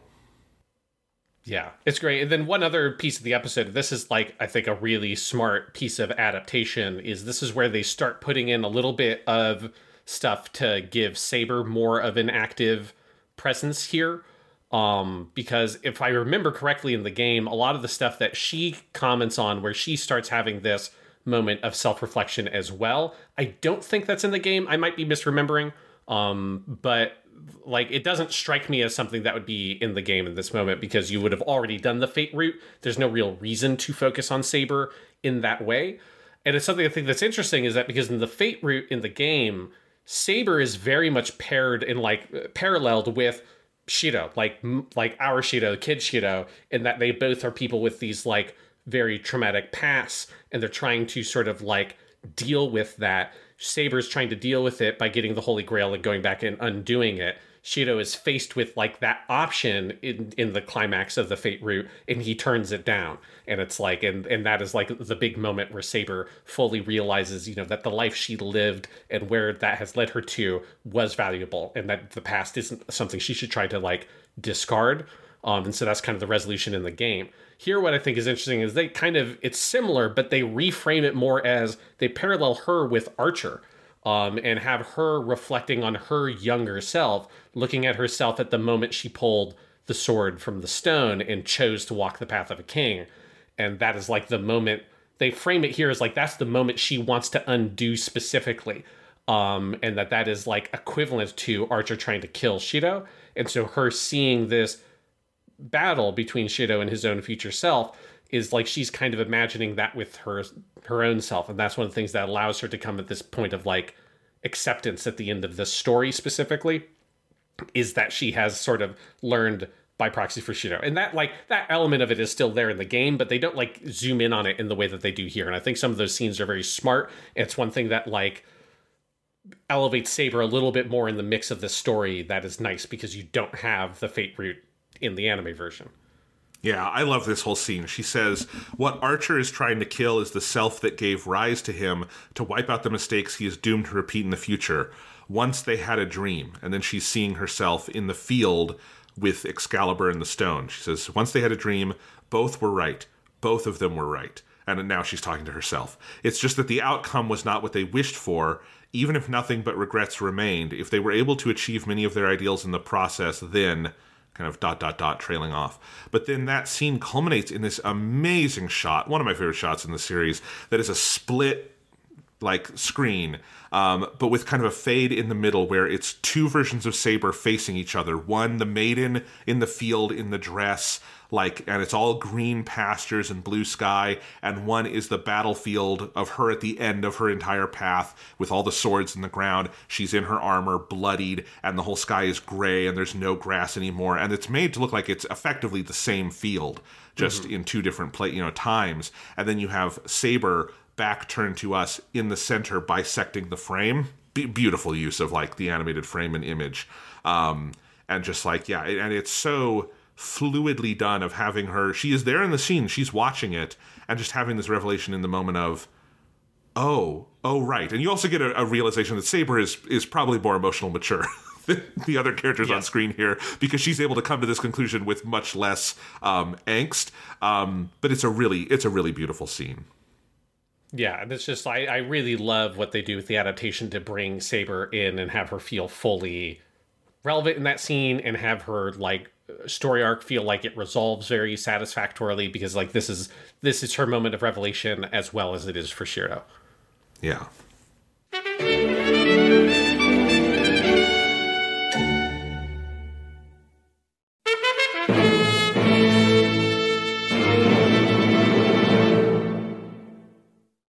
So doubling back on a couple of things, I just want to talk about how batshit insane the first couple episodes of this season are.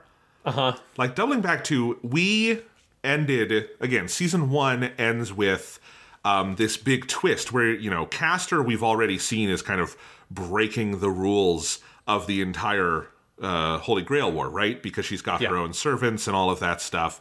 And so this is really crazy. What the hell is Castor up to? And then that season ends with, oh shit, Castor has stolen Saber. You know, Shiro is no longer a master, all of that stuff. So that already feels like a big enough twist. Like, I think I intellectually thought at the end of that first season that was going to be the primary driver of season 2, was getting back Saber, defeating Castor, all of that kind of stuff. And instead, season 2 picks up, and in the first episode 1 of the second season, starts with them confronting Castor, getting completely fucked, and Archer betraying them and going over to Castor's side, and now neither of Rin or Shiro are masters. Then in the one after that, you have the decision, okay, we're gonna go try to team up with Berserker and Ilya. That seems like maybe our best course of action, because we have to get Castor, we have to get Saber back. all of that stuff. Well, then Ilya and Berserker get completely fucked by Gilgamesh, who has, unbeknownst to the rest of the characters, come into the fray and started, tearing shit up. So you have that. And then you do have them, they are able to kill Castor because it is revealed that Archer sort of did this as a pretense. This was part of a plan. He went over to Castor's side, but as a way of being able to defeat Castor, and he does effectively do that. And then at the end of the episode, he puts Rin in a cage of swords. He just throws down a bunch of swords around her. He's like, stay there, witch. And then he goes over and he's like, I'm going to kill this kid. I'm going to kill Shiro as a guardian. This is my role. And that's the first 5 episodes. That is an insane amount of plot that they move through in 5 episodes at the beginning of this season. Completely upending, I think, what your expectations would have been coming out of that first batch of episodes. And if the show were any less good, if the storytelling were any less good, I think it might even feel a little bit whiplashy, because they're not even done. In the second half, you have, Lancer gets involved, and you have Kotomine get killed very suddenly and all this stuff. It is a very twisty second season, up to and including the whole Archer and Shiro are the same person thing. Yeah, it's really crazy. And there's a lot of really good stuff that's in that first 5 or 6 episodes, because this is also where now you get to learn most of the identities of the various servants. So, you learn that Castor is Medea from, the Jason the Argonauts myth, and then from the Greek tragedy play that also expands on the Medea character. That's where a lot of, her being a traitorous witch stuff comes from. And I've always really loved this choice to use Medea, who's that just right level of where she is a pretty prominent Greek mythological figure, but she's not the first person that sticks out in your mind when you think about Greek mythology. It's just enough of a deep cut that you're likely to know basically about her, but probably you don't know the whole thing. And I think I just love all their characterization of her. They go into more detail in some of her backstory here than they do in the game. Well, the backstory of her original master, right before she killed him and got Kuzuki. And I love all that. That stuff is not from the game. That's an original section made for the show. And really? That's interesting, because it's really good. Yeah, you learn about it in this, but it's just sort of explained to you that, she had a master and she betrayed that master and killed him, and then blah, blah, blah. But they actually dramatize it here. And I like Castor's character so much. There's something about the notion of Medea who, in the myth, the whole thing is that Jason, has to go sail to Colchis to get the Golden Fleece and bring it back so he can prove his birthright to be king of his homeland. And when he is there in Colchis trying to get the Golden Fleece, the gods, I think it's Aphrodite, I want to say, does some magic on Medea, who's the daughter of the king of Colchis, to make her fall in love with Jason. So she uses her magic that she knows to help Jason overcome various trials to be able to get the Golden Fleece, fighting the dragon skeleton soldiers is probably the most famous part there. But she ends up killing her brother when she and Jason are trying to escape Colchis. She ends up marrying Jason, but then later Jason marries this younger woman who's a princess of another land, and so Medea murders her own children and sets that lady who sort of seduced Jason on fire. And so that's kind of the bulk of her myth. And she's usually depicted as this the evil witch who's this traitorous woman, with I think kind of forgetting the whole starting point is that she never did any of this of her own free will. She was a young girl who was taken from her homeland effectively against her will for Jason. And I like the way that fate sort of turns that story on its head a little bit by taking Medea's side. And there's a great moment in that scene with her original master where he goes to Kotomine at the church and wants to have the pact undone or whatever, and he lays out she's this evil witch who burned her own children to death and all this stuff, and Kotomine Kide says oh, so that's how you interpreted her story, where he's clearly thought about from her perspective what would Medea understand about her own life, that all she really wants to do is go back home. All she wants to do is be able to live that life she originally wanted to have before the gods interfered and Jason showed up and all that shit happened. And so I've always really liked Castor's character. I think it's one of the cooler uses of mythology in Fate. Yeah, it's a striking character. We talked about the vocal performance last time. It's fantastic and continues through these episodes. And I think her ending is very powerful. So Yeah, absolutely. Yeah, and then you get Kuzuki, who also, he's. I've always liked the scene where he, Castor is dead, so the magic that enhances him is worn off or whatever, and he still goes to fight Archer and just gets completely fucking murdered because it's like, yeah, you're like this. They don't get super into his backstory, but he's like a crazy, weird assassin man. We might talk more about him on a different podcast we will record from this series because he's relevant in something else in the Nasuverse in a way that I didn't realize until relatively recently. But he's like a weird assassin man, and so he's very highly trained, but no normal human can stand up against a servant. And so when he goes against Archer, he just is dispatched of very easily. Yeah. We also, through this entire stretch, get a lot of Lancer, and who we had gotten a little bit of in the first season. He's in the first couple of episodes. He's involved in kind of our first little, fights that we have in this series. I fucking love this version of Lancer. He is so cool. He's one of the coolest characters in this series. I love him to death. Voiced by Nobutoshi Kana, who I looked through his credits because I'm like, this is such a great vocal performance. It's like, it's a fairly, I feel like, almost unique take on the like kind of cool character archetype. He's got a unique voice, and I love it. And I wasn't familiar with a lot of his work, but I did learn he is the Japanese voice of Knuckles the Echidna.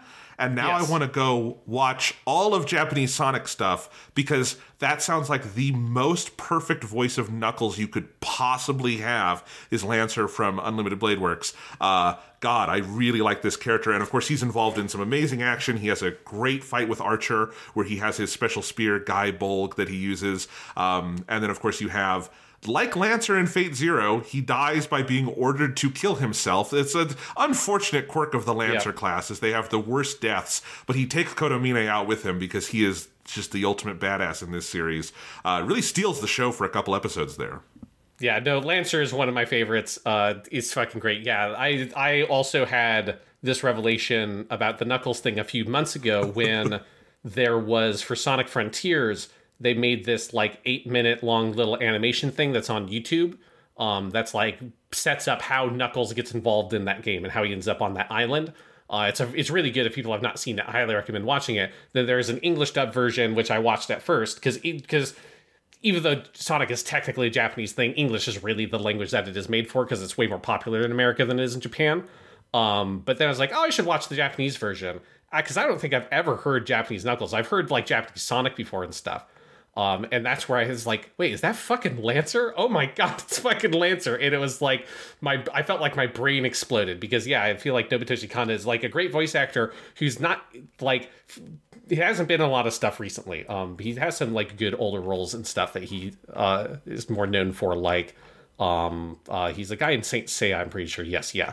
But yeah, Nobutoshi Kana, Lancer, or Cuckoo Lane, they don't really go into any of his like mythological stuff, but he's like, if there is one Irish mythological hero, it is fucking Cuckoo Lane or the Hound of Culain. And it's just, Cuckoo Lane is an awesome mythological character. I like that in Fate Zero, in Fate Stay Night, they kind of, when they made Fate Zero, they kind of made Diarmuid as this sort of parallel so that we have our two Lancers are both from Irish mythology, which is cool, although they're from different eras of Irish mythology. But yeah, with Lancer, he has what might be my favorite scene of the show, certainly like in terms of a non-dramatic scene, which is when he decides to team up with Shiro and Rin, and they like start making that deal. And then Shiro says like, okay, if we're going to do this, I have one condition. Just because you're like teaming up with us doesn't mean you can get so chummy with Tosaka. It sounds such a good scene. Where he's like, what the fuck is this kid talking about? And then he puts like it together and then just starts losing his shit. And then that's where the moment where you feel like, oh, he's actually committed to really help these kids. And that's like, how he is for the rest of the show. Is that like he wants to be a hero. He doesn't want to do any of this like sneaking around stabbing kids in the heart shit that he was doing in the first couple of episodes. Which he has some lines there to that effect. You just don't know enough about the character to know like what his whole deal is. But that's where he actually gets some respect for Shiro and Rin and realizes that like they're good people at heart, right? They have this kind of slightly, Shiro has this kind of old fashioned mindset that I think very much speaks to Lancer. And that just whole conversation that they have where they're both talking about being right in front of her. And it's just like, oh, you're in for a whole lot, kid. And he's like, yeah, no, I've known for a while that Tosaka is a handful. She just loses her shit. I fucking adore that scene. It's so funny. Yes, it's so good, and as you were saying with Knuckles, like now I know Discotech is preparing to release Sonic X in the U.S. in Japanese for the first time. That's a show that's been really hard to find in its original language. I might have to check that out now, just because I know what Knuckles sounds like. And that excites me. And I just don't have a lot of exposure to the Japanese Sonic cast, which is a really good cast. It just doesn't get a lot of attention because, as you say, Sonic is kind of an English-first franchise, even though it's got an A-list cast in Japan. So, absolutely. But anyway, Lancer rocks. I'm sorry he had to die by stabbing himself, but at least this Lancer does get to take Kotomine out with him. And I do, even though Kotomine not in this series a ton, it is extraordinarily satisfying to see him effectively hoisted on his own petard here and die a horrible death. It's great. Yeah, I mean, because one of the things with all of Kotomine's stuff here is you also have to understand that, like, if you were playing the game, you would already know that he was Lancer's master by this point. I think that's one of the reasons why that reveal goes by, like, super fast, is because you would have known that. That's all comes up in the first route and stuff. It was a true surprise for me. I was, like, gaming it out. I was trying to guess around it. I had a whole theory that it was Sakura because we were going to learn something because I know she's the main character of the third route. But no, it was Kotomine. Yeah, never saw Kotomine. He's once a cheating bastard, always a cheating bastard, you know. Yes.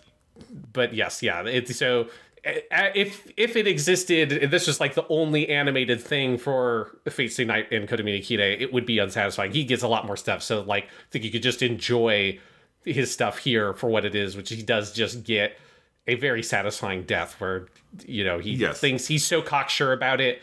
And then Lancer just gets up and fucking just stabs him straight through the heart, which is kind of Lancer's whole deal. And he just gets this badass line. It's like, come on, you idiot. Like, if something like that were just enough to kill me, I would have no business being a heroic spirit. Yes. And with all of that bloodshed done, we then have our true antagonist of the end of Unlimited Blade Works, which is Gilgamesh, taking center stage.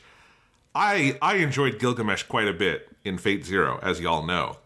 But in Unlimited Blade Works, good God, he is the biggest fucking prick. He is the most evil piece of shit villain who just, like, I don't even know if you can describe him quite as evil because he has no concept of morality. They so push the idea of he just sees the world as his. He sees everyone as lesser. And then he gets the ultimate fucking comeuppance in that he is not just beaten by Shiro, but he gets his goddamn arm cut off while he is preparing to use Aya. The animation on his face in those final couple episodes as he is humiliated, Tomokazu Seki losing his shit in these episodes is up there for me with Mamoru Miyano in the final episodes of Death Note as Light losing his just like of the ultimate, like, egotistical maniac villain character losing their shit as they are humbled. It is the most satisfying series of confrontations.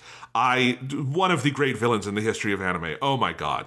Yeah, no, it's amazing. You know, I love, you know, that they have here. It is him. He never in this version ever gets into the gold armor, which I love. So he is just always in his sort of modern day outfit with his hair down and the black jacket and stuff, which that is from the game, to be clear. So that's like very much the game does that. There in some of the other routes, you see him in the gold armor get up. But here he's just fucking chilling, you know, because this is the route where he's basically on his own, you know, for the whole most of the second half. Like, Kotomine is dead. It's just Gilgamesh doing his shit. You learn that his whole thing is he just looks out at all these, like, mongrels that have spread across the earth. And, you know, he has this whole explanation he gives to Shinji, who's also a real piece of shit the fucking second half of this show. Yes. It's the only regret I have for the way Unlimited Blade Works ends is that Shinji survives. It's like, you know, we could throw him back into the muck, please. Just, like, get rid of him. But Gilgamesh has that speech where he says, you know, when he was king, and I don't know if this is based on an actual myth from Gilgamesh or not, I don't remember, but he has this thing of, you know, he had 8 servants brought to him or whatever, and he would kill any of them that were, like, unnecessary, that nobody would miss them if they were gone, and he found that he couldn't kill a single one. And then he looks out at, like, the world today, and he's like, how many people could I kill? And with those same conditions, 1, 10, 100, 1,000, 10,000, who knows how many. And there's something about that just sense of him sort of this king who has come back to his lawn and has found a bunch of weeds growing there is like just how he views all of humanity. And there's just such a like natural, it's such a natural part of how he views the world that, yeah, it's like there are lots of other villains that on the face of it are similar to Gilgamesh, but nobody has the fucking swagger that dude has. Like Gilgamesh just has such a purely realized arrogance to him that you fully believe it. You just fully believe, yeah, this is just how he sees the world, and there's nothing else to it. There's nothing like deeper really going on there. He is just like the king of heroes, and he views the world and everything in it as his own. Yeah, it's, you know, I was having a Twitter conversation with one of our listeners the other day where he saw that I made one tweet about Unlimited. I made my joke about the theme songs being too good. And he asked me, oh, hey, now you're in deep enough. Who's your favorite servant? And I think the answer I gave was Ryder from Fate Zero because, you know, he's my boy. And he said, yeah, my favorite is Gilgamesh. That dude is such a cocksucker. And I'm like, that word, I know that word has like problematic like tones now, but it's the best word for him. I'm sorry. Yeah. If you are like our age, I just, again, the word not being, that word not more used in the Deadwood sense of the word, right? Not as like a slur, but just as a like, God, that dude is a fucking cocksucker. He's so shitty. I can imagine fucking Ian McShane from Deadwood looking at this guy and calling him a cocksucker because he is such a piece of shit, but he is also like, so righteous in his piece of shittery. What an amazing villain. And again, if you are an anime viewer, you're not coming from the visual novel, you're just watching this in the UFO table order like I am, this is so effective as a sequel to Fate Zero because Gilgamesh, this is his whole motivation here is a direct follow-up on one of the central thematic dialogues of Fate Zero, which is what is the role of a king, right? Mm-hmm. And like his whole thing here comes out of that big Grail discussion episode where they have the big meeting of kings. And then you have his whole goal is to make the end of Fate Zero happen on a global scale instead of just the city. So it's like, okay, we're one-upping from the end of the first series now here, and we have the survivor from that, Shiro, having to confront that and stop it. It just, again, works so seamlessly as if you are coming from Fate Zero. This just works beautifully as a sequel, and part of that is the role Gilgamesh plays here. And then the penultimate episode, there's a couple of sequences I would put up here with this. Also ones from UFO Table, like, you know, Tanjiro going toe-to-toe with Rui in the forest in episode 19 of Kimetsu no Yaiba. Mm-hmm. But, like, this is one of the most fucking satisfying fight scenes I have ever seen of Shiro, who has gotten the crest from Tosaka, and so now he can use all this mana, creating the Unlimited Blade Works, creating the Reality Marble, bringing him in here, and then explaining, like, you are the one master or servant I could beat because you never mastered one noble phantasm. You have 1,000, and I can just copy them all, motherfucker. And that whole idea, the way Shiro takes him to task, the animation, there are just some god-tier pieces of animation of Shiro running around, batting off all of the swords, jumping through the air. Just, you can tell, like, it's like there's no in-between frames. It's just every frame is a key frame. And then the big final blow of jumping in and cutting off Gilgamesh's arm, and the look on his face, just a perfect piece of animation. I again, just stand up and cheer. It's so good. Yeah, and it's all just so well set up as a fight, right? Because they've been sort of seeding this idea since Archer was seemingly killed. You know, he actually escaped and gets, like, you know, actually, as Shiro complains about at the end of that episode, he gets to steal the whole fucking show because Archer likes to show the fuck off. But ever since Archer's supposed demise, where he pushes Shiro out of the way, doing a very Miyashiro-esque thing, you know, where it's like he sacrifices himself to save somebody else and tells him, like, you defeat him. And then Shiro's, you know, he's the only person who can beat Gilgamesh. And I think the reasoning of it stands so well. Like, I think it's like, you know, especially if you're just watching the anime stuff and you're coming from Fate Zero, I think the question of, like, how does anyone beat Gilgamesh is such a big one, you know? And in this, you've seen him, like, just wipe the floor with Berserker. It's like, how could anybody possibly beat this guy? And I think the answer of, well, the only one can beat him is, like, the faker, right? It's the person who has nothing of their own but can copy whatever anybody else has. as long as it's just the weapon, right? Shido can't copy the abilities of any other servant, but as long as Gilgamesh is in Unlimited Blade Works, Shido can copy his fucking Noble Phantasms faster than Gilgamesh can, like, launch them out of the gates of Babylon. Because as soon as they exist in Unlimited Blade Works, like, the copy exists in Unlimited Blade Works, right? Like, as, like, a matter of fact, if Shido sees it, it must exist within Unlimited Blade Works. That's how, like, that reality marble functions. And so I think that reasoning that Shido gives of, like, anybody else, I would not stand a chance. If it was Saber here, or Archer, or Lancer, or Caster, or Heracles, or whoever, Shido would be dead within fucking half of a second. And similarly, were it any other hero standing up against Gilgamesh, they also would be dead. Because also Shido would stand no chance against Saber, because if he can't make all the weapons that Gilgamesh has unless he's fighting against Gilgamesh and he's able to see them, right? So it's like he can't bring out this arsenal against anyone other than Gilgamesh because he just copies Gilgamesh's arsenal.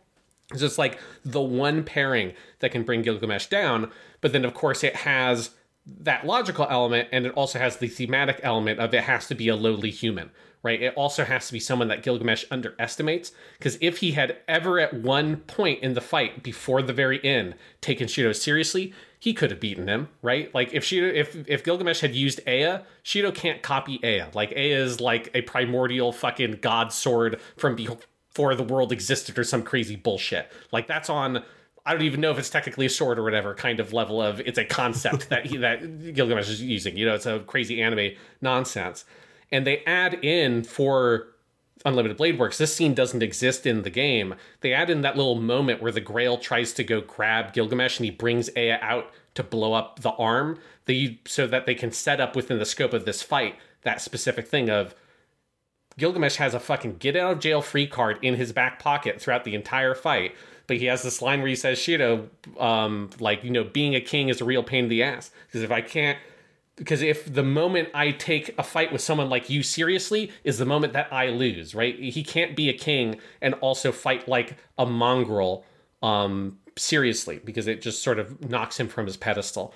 And so that moment where Shido, blocks a bunch of Gilgamesh's attacks, goes launching up into the air, uses Roaius, the shield of Ajax from the Iliad, which we've seen Archer use before in the fight with Lancer, to block a bunch of other attacks, summons one of Archer's short swords, and then comes down. And as he's coming down, I love the detail that Gilgamesh reaches for Ea, like it comes out of the gates of Babylon, he reaches for it, he hesitates for a second, then he grabs it, and right as he grabs it is when Shiro comes down and cuts his arm off. So it's like, if Gilgamesh had decided 1 second earlier to actually take Shido seriously, the fight would have been over. So it's like the only reason that Gilgamesh lost was purely through his own arrogance.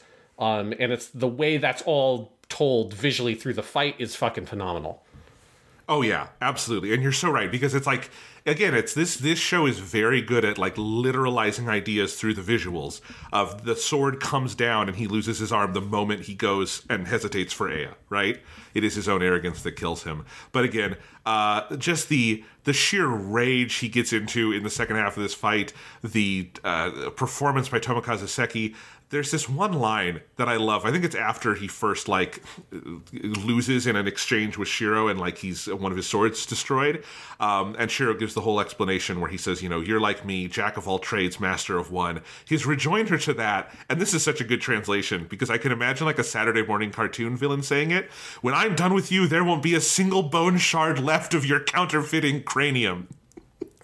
I love it. I love that because it so fits in Gilgamesh's mouth, but I can also imagine Skeletor saying it to He-Man. Yes. When I'm done with you, there won't be a single bone shard left of your counterfeiting cranium. Yes, no, it's Gilgamesh starts to lose his composure, and he's basically, that would be a moment where in the fan subs you could pretty much justify throwing some F-bombs or something in there if you wanted. Because Gilgamesh starts to lose his shit. And they set it up well also of he has a real animosity towards Archer in the couple of other scenes they're in together where he calls him Faker and stuff like that. So they've seeded the idea that Gilgamesh clearly is aware that this is the only thing that could possibly hurt him or beat his ability, but also his arrogance is such that he can't fathom the idea that somebody copying the original that could be good enough, that's like, because his whole thing is that he is the original hero. He's from the beginning of time. He has all the original noble phantasms, the things that all the later noble phantasms are based on, and that none of that shit, none of these mongrels, which is that word mongrel he uses is a very literal translation of what he says in Japanese, zashu, like that. It's like, mixed blood, it's someone who's like diluted, it's like you're not pure. And so there's nothing, he can't imagine something like that being able to stand up against the original. But that's Shido's whole fucking deal, is that nothing about him is original. Everything he is borrowed from Kiritsugu and stuff like that. But it doesn't matter if it's borrowed or not, like it's still his. And that's part of what just makes it a perfect fight. Conceptually, a perfect fight in terms of execution. It is definitely one of the all-time great anime fights ever, is Shido fighting Gilgamesh.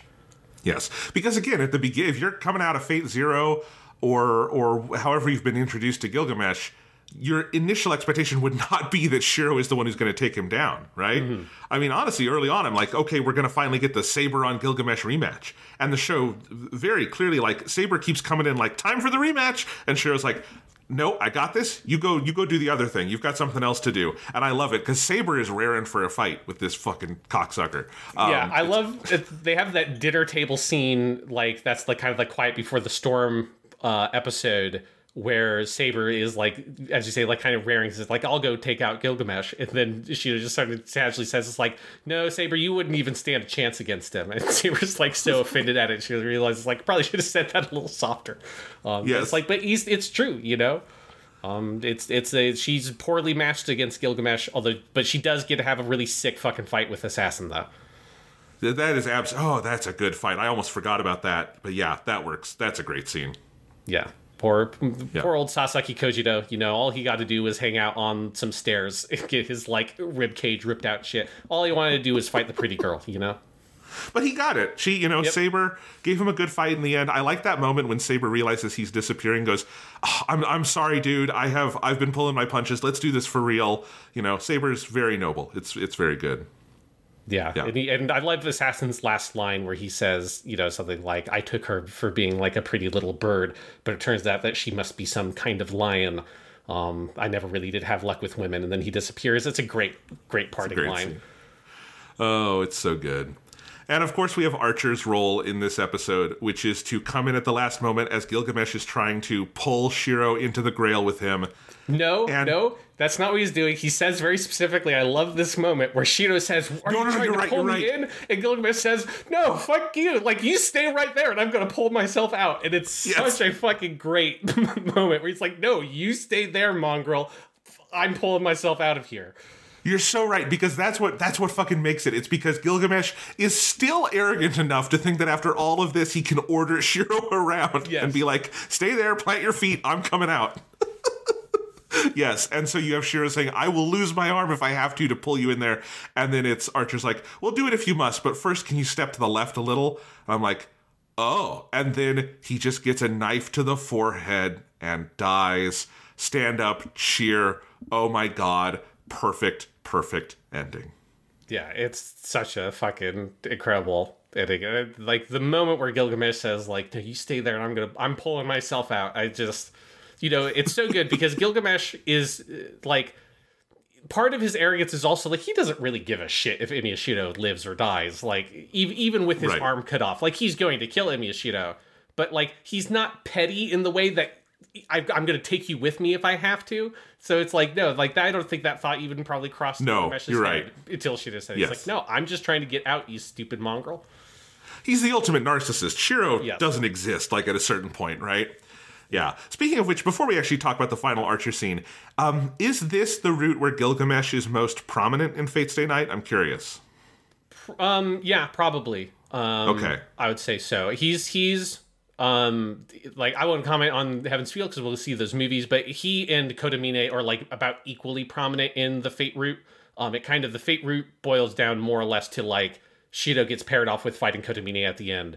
Saber gets paired off with fighting Gilgamesh at the end. Okay. I mean, it's kind of like a 4-way fight, but that's kind of how it splits out. So they're more or less given equal weighting. And that's kind of how the Fate route goes. Okay, so we do get a Saber Gilgamesh rematch, just not in this one. Okay, good. I'm glad that exists somewhere, and maybe one day UFO Table can animate it for us, because I would like to see that.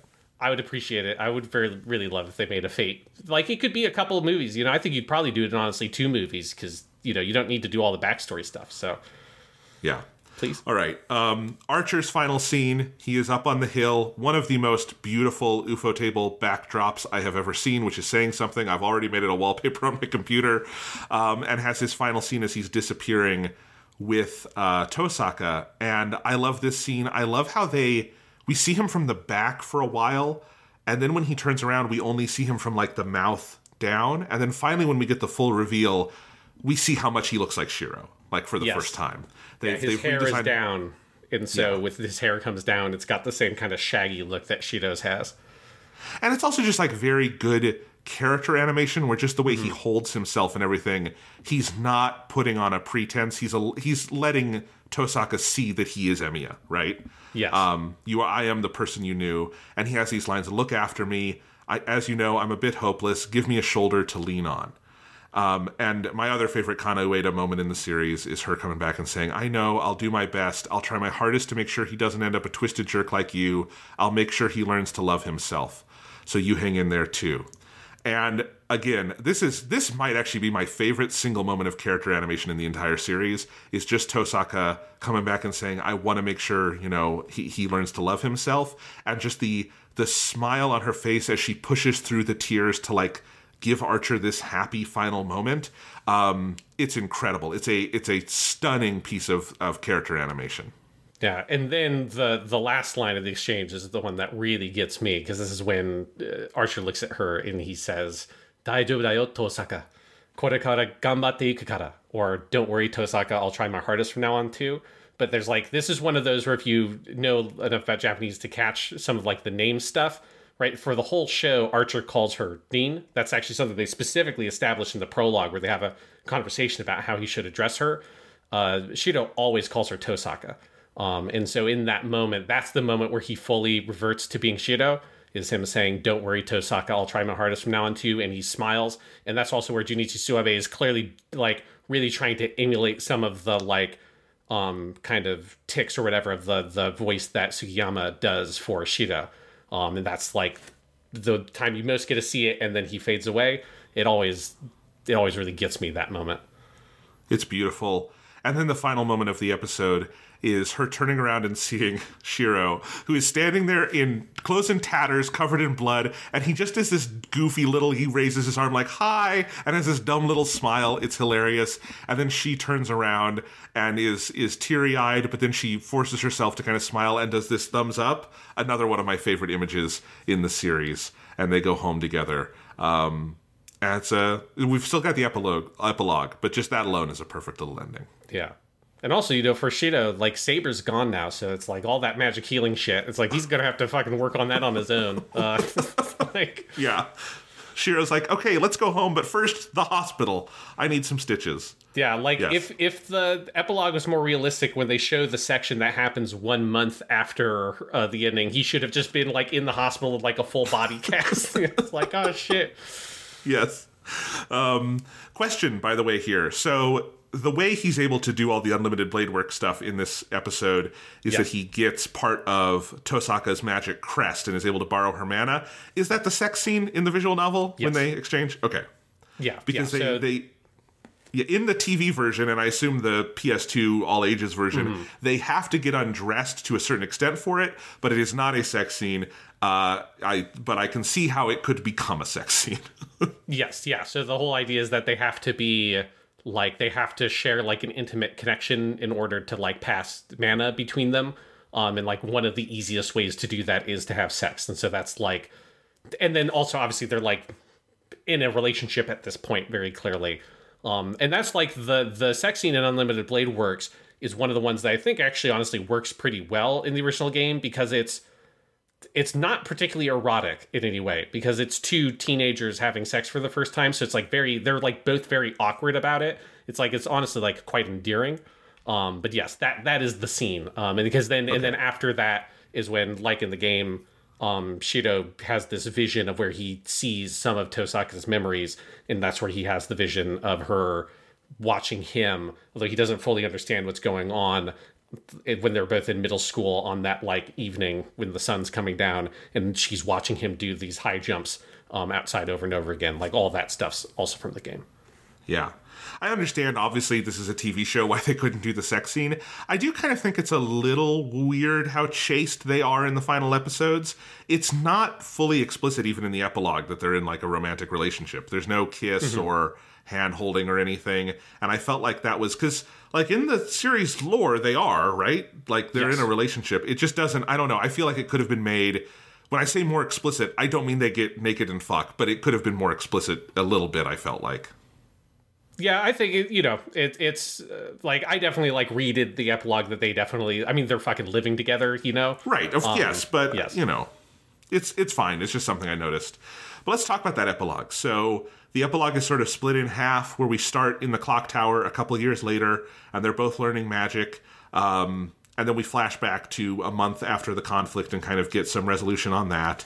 And then we kind of have this final interrogation of Shiro's ideals. And like I said, the ending, I think, leaves you unsettled in very specific and interesting ways.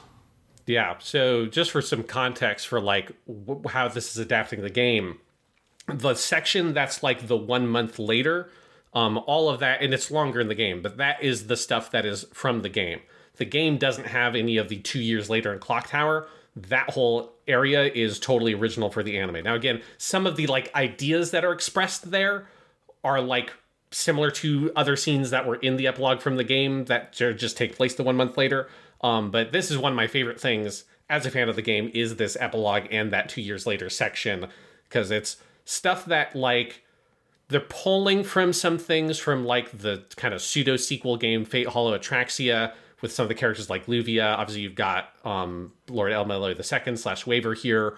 So it's like some of the bits and bobs that they pull, or in, like, the notion of Tosaka going to the clock towers from some other stuff, are from some of, like, the ephemera around the Fate series. But we've never actually seen, like, 2 years after Fate Stay Night, a continuation of this ending. And it's very satisfying from that point of view as a fan of the game.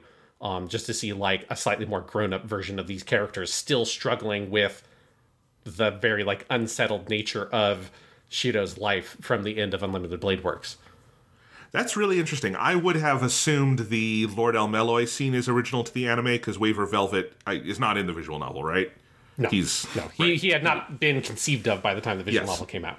So I was pretty sure that was new, but I would have guessed that. I mean, it feels very seamless. It feels like the natural end to this story to jump ahead. I think the character redesigns are really, really good, especially on Tosaka. Shiro is always kind of boyish, although he's, obviously older in this scene, but I think the way Reen has, like, let her hair long and all of that. Well, witches have to let their hair. I learned this from Witch on the Holy Night, the visual novel. Hair has powers. We can talk about, we'll do that in our hair episode on the Kinako Nasu verse next week. No, but anyway, so you have all of that. But yeah, overall, I think it's a really interesting scene, because it is, the thing that is offered to Shiro at the clock tower is he is offered admission into the Mage Association, and he could become an official part of this. But of course he rejects it, as of course Shiro would reject that. Yes. Like, that's not, and I really like the Lord Elmeloy, Waver Velvet scene where Waver's like, yeah, that is a stupid fucking wish, kid. But if you have that wish, you probably shouldn't be a mage. I really like his, like, reasoning there. It's really funny. It's not as vulgar as I said, but you have that. And then you have this final conversation with them. And you have, after the credits, you have Junichi Suwabe come back for a final monologue as Archer, where he says, "A boy once said, 'I don't want to watch people die. Shouldn't it be possible to save all who suffer?' What the boy was trying to cut down was himself. He wielded his sword for what he came to believe in. There is no longer a path where his battle ends and he turns back. However, he did get his answer. He has regrets, and he doesn't know how many times he has wished to do it all over. This fate is set in stone, and Emiya will probably go on cursing it. But even still, I was not wrong." And we have Archer in the Unlimited Blade Works here. We have him disappear, and then we have a cut to Emiya in the desert, on a journey, like we saw Archer in one of Archer's flashbacks, and he smiles and the series ends. Yeah, I'm still not sure what I'm supposed to take away from that, other than that it kind of feels like, and I'm curious, is that monologue from the game? Is that from the visual novel? I think so. I don't remember specifically. It almost feels like the end of a route, kind of like suggesting that there is another path, because he's literally saying, like, this path is set in stone, this is what is going on, but kind of making you think about alternatives. I don't know, does that reading make sense? Yes, because I think it's an open question at the end of the Unlimited Blade Works route. Like, which Shiro becomes Archer, right? Is a question. Like, is it maybe the Fate route Shiro becomes Archer because he never confronted any of this? Like, did Archer have these experiences in his living life? Like, did he encounter his own future self as well? Like, that's like an open question, because it's never been like specifically clarified as far as my knowledge. Like, if there is one of the Shiros that specifically is meant to be the one that becomes Archer. In my head, I've always seen it as the Fate route Shiro is the one who becomes eventually Archer. This one, maybe he does, and then we'll see with Heaven's Feel, like, where that story goes. But for this one, it feels like he probably does, but there's a chance, right? It's like, right. It's kind of like the thing that Dean says in her monologue to Shiro in this, where it's like, you are definitely walking the same path, but maybe you can get further, right? Like, maybe, he doesn't end up being betrayed and, like, has that specific, like, death. Maybe there is, like, a way he can work past that point if Tosaka is able to get him to care more about himself and stuff. So there's, like, I think a glimmer of hope, but it still feels like he will almost certainly still end up as Archer in some form, but maybe a happier, better version of Archer is, I think, kind of like the implication to me at the end. And I guess this is where I just like to clarify, Fate Stay Night, so the visual novel, these are three separate stories. There are three separate continuities, effectively, right? Yes. But they are meant to be read in a certain order, so there is clearly some kind of, like, evolution you come to understand of possibilities for this character, Shiro Emiya. Okay. Yes, I think it will be very clear when you watch Heaven's Feel, it is a sequel to this story, even if it is technically taking place. It's not a sequel in a chronological sense, but in a thematic sense, it is building on all of these ideas. Absolutely. Right. This is an interesting question. How does the larger, like, Fate universe, like Fate Grand Order and stuff, deal with that Fate Stay Night has no one single ending? It's all set in, like, the maybe multiverse. It's the same universe, maybe it's not. I mean, none of these characters... None of these characters really show up in Fate Grand Order in the sense that, like, heroic spirits, when they are summoned, are never the same heroic spirit, right? It's like Saber, other than Saber, who we already went her whole thing in the last episode where she's not a normal heroic spirit, but, like, let's say Lancer, right? Cuckoo Lane Lancer is not going to remember any of this shit, but he's summoned from the Throne of Heroes again, because time has no meaning for a heroic spirit. Like, I don't even know... technically, if Archer... I guess I don't know how Counter Guardians work in that way. I don't know if Archer technically is really going to retain all of his memories of this stuff, or maybe if there's just, like, a glimmer of something that is retained when he comes back to the Throne of Heroes or something. But yeah, so in Fate Grand Order, none of that is, like, really addressed. Fate Holotraxia is a whole weird conversation about what that game's story is as a sort of sequel to Fate Stay Night that tries to account to some extent with... Because Fate Holotraxia does not take place really after any of the endings for Fate Stay Night, because all the characters are still alive in that game, and so it's complicated. So, like, to put it more simply, there has never been an actual sequel to Fate Stay Night, because there has never been a story that is really set after any of the roots from this game. Everything is, like, vaguely might be set into the same world, or it might be a parallel universe kind of thing. Okay. I was just curious, and maybe some of our listeners were too if they have not read the visual novel, so I thought I might as well ask. What else to say about Unlimited Blade Works? Is there anything else you want to talk about with this epilogue specifically? Just that I fucking, as a fan, I adore it. So some of the stuff like Luvia, or Luvia Gelita Edelfelt, who is the blonde-haired woman who has a crush on Shiro, as she calls him, and has a fight with Tosaka. That is a character that's from Fate Holotraxia, the kind of sequel to Fate Stay Night, and I've always loved that character, and she's in some of the other spin-offs as well, so it was fun to have her here, Waver getting to have a cameo. I love the idea of Shiro and Tosaka going to Glastonbury, which is where the, like supposed grave of King Arthur is. Like that's a real place. Like from what I understand, like they've actually visited there to do the backgrounds and stuff and model it after the real place.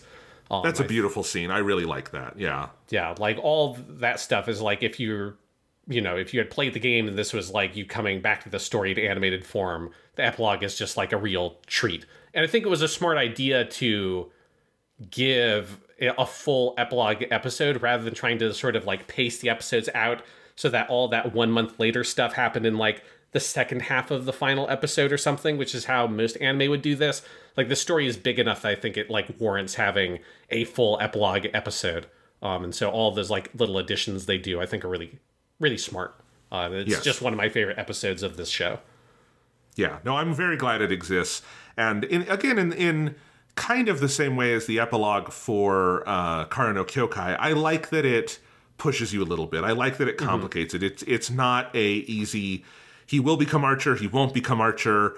It's, and which one of those is good, which one of those is bad. It really is like, well, this is a person still in development, and he's in a specific place, but this is the path he's sort of chosen to walk, albeit with he and Rin are very clearly committed to each other, right? Yes. And so I think that final scene, Junichi Suwabe's final narration, I love that he gets the final lines because it's just, to me, kind of the defining performance of this anime in particular is him to me. And it's a very powerful closing. Absolutely. Yeah. It's great. It's great. One thing we haven't talked much about in this episode, Sean, we talked about it last time, is just the musical score for this show is so ludicrously good. We are being spoiled this season on Japanimation Station between Yuki Kajiura's stuff and then everything here. The music I think is very good in the first half, and we talked about like Archer's theme is so cool and stuff like that. But I think it really takes off in the second half here. There are so many beautiful pieces in this half of the show, so many good action pieces. The final end credits run under a piece of score, not under like a song or something, and I think that's like really haunting. It's you kind of pull out from Rin and Shiro in their house together in England, and then you pull out and you get this like run through the Unlimited Blade Works space with the credits rolling and this like really intense piece of music. It's really striking from start to finish. Yeah, and one thing that the second season does is it starts building in themes from the game that are then the redone versions are by the people who composed those themes for the game. So there's a few of like, obviously they play the Sword of Promise Victory song when Saber uses Excalibur to blow up the Grail, which is fucking sick and like an incredible fucking sequence of animation. Yeah. And a good version of that song. You get, I think this plays over Archer's thing at the end, or it might be an earlier scene of the epilogue. There's a scene in the epilogue where they play an instrumental version of This Illusion, that the Lisa song from the end of season 1, that is also the opening theme for the original game. That is the one that most jumps out at me is like, oh my god, this is the game song, because it just like, as with lots of visual novels, they really like using, if they have a nice lyrical theme they got put together for the opening video, they like to do like 6 different instrumental versions of that song. So that is really good. But for me, the big one, and I don't know if you hadn't played the game, I don't know if this song will have stood out or not. But for me, as somebody coming from the game, one of the most well-known songs from the game is the Emiya theme that plays whenever they use the Unlimited Blade Works. Which is a theme that like it starts with this very ominous like kind of like chanting, and then you get this almost like alarm sound that comes up, this like and then eventually after that plays for a while, you get this nice piano theme that's like ba da da dum bum bum ba, and so on and so forth. Like it's a very iconic, memorable piece of music from the game. And one of the things I love is that Archer theme that you heard a lot in the first half of the show is the Emiya theme. It's the same chord progression, and they arpeggiate the chords on electric guitar. And then you get that counter melody is kind of like hints at the main melody from the Emiya theme. So you get this kind of like dark rock version of that Unlimited Blade Works song, that never really fully culminates into that big sweeping piano melody that the main song does.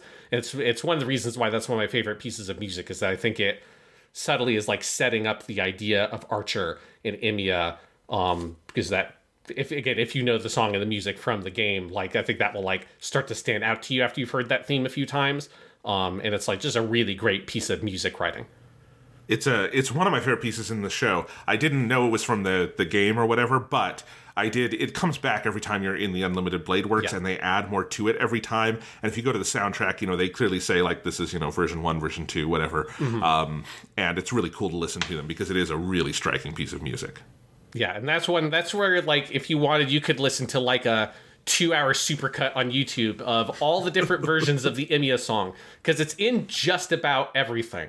Because there's like almost any of the spin-offs are going to have either a Shiro, like Archer maybe is in it, like some of the other games like Fate Extra or obviously Fate Grand Order, or there's like a Shiro-esque character. Like there are even echoes of that Emiya theme in one of the songs from Fate Zero. I think it's the song that plays when Kiritsugu fights Kodamine at the end. You get a little bit of it in there.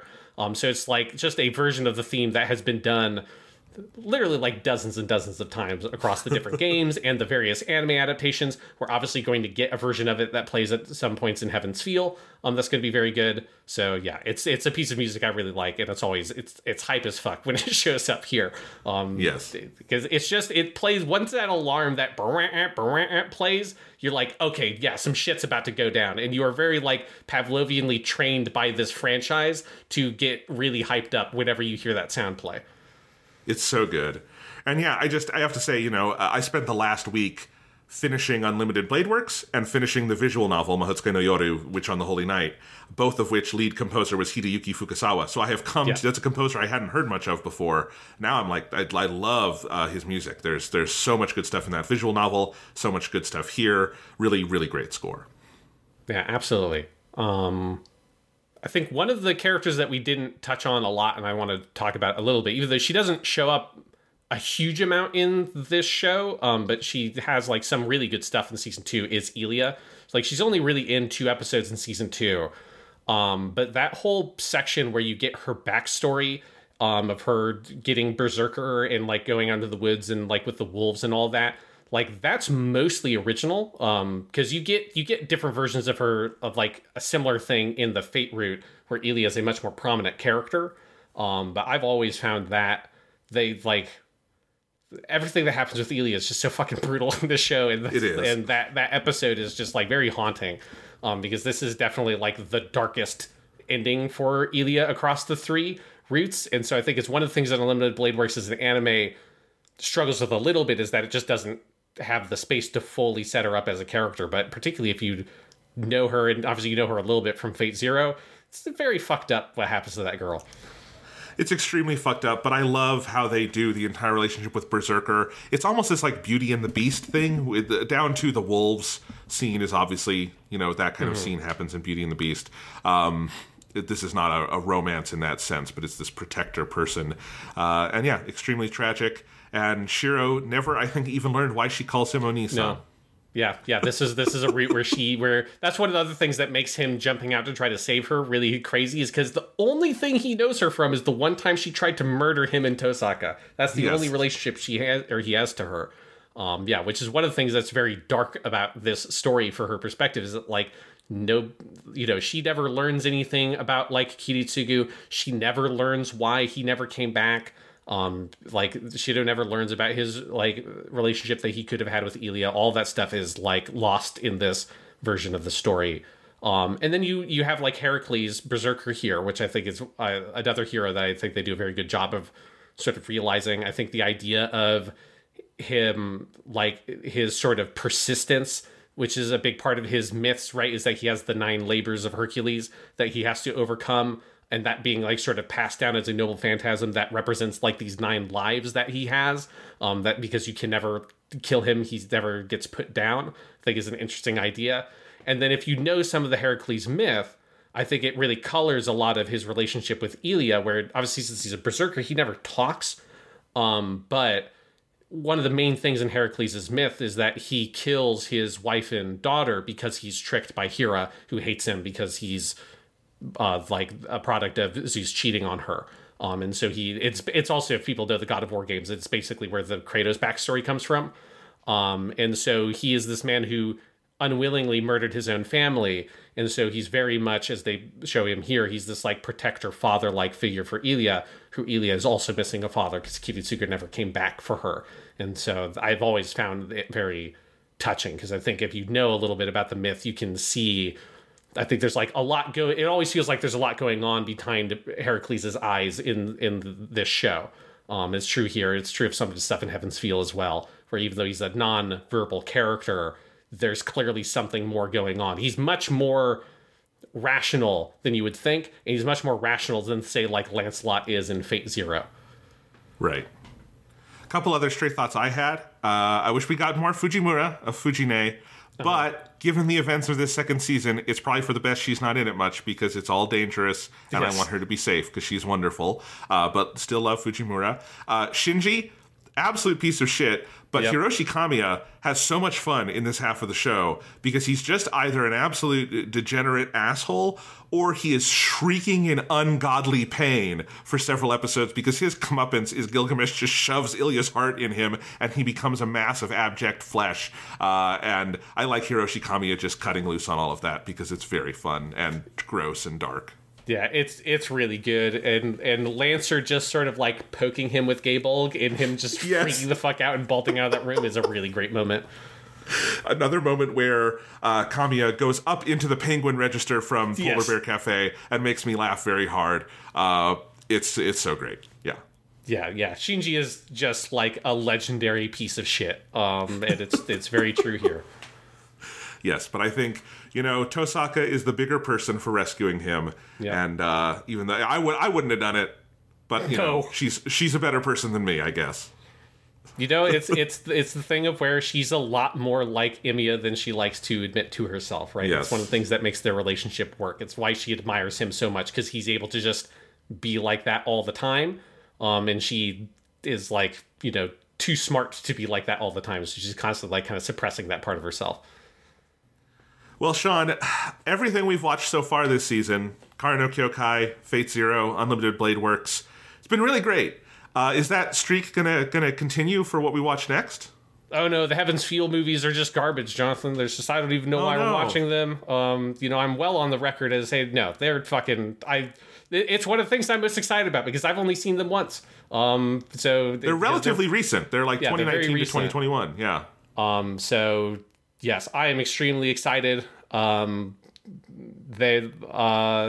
just fucking great, and it's that thing of where I've said this multiple times, but it's just something that's worth repeating again, how lucky you are, Jonathan, that you just get to move on to it. Because I've always just been fascinated by imagining the hypothetical viewer who doesn't know that this game exists, doesn't know there's a whole other story, and watched all of Unlimited Blade Works just looking at the Sakura character being like, is nobody going to say a single fucking thing about the girl who's like Tosaka's little sister who got taken by the crazy old man and thrown into the worm dungeon? Is nobody ever going to bring it up?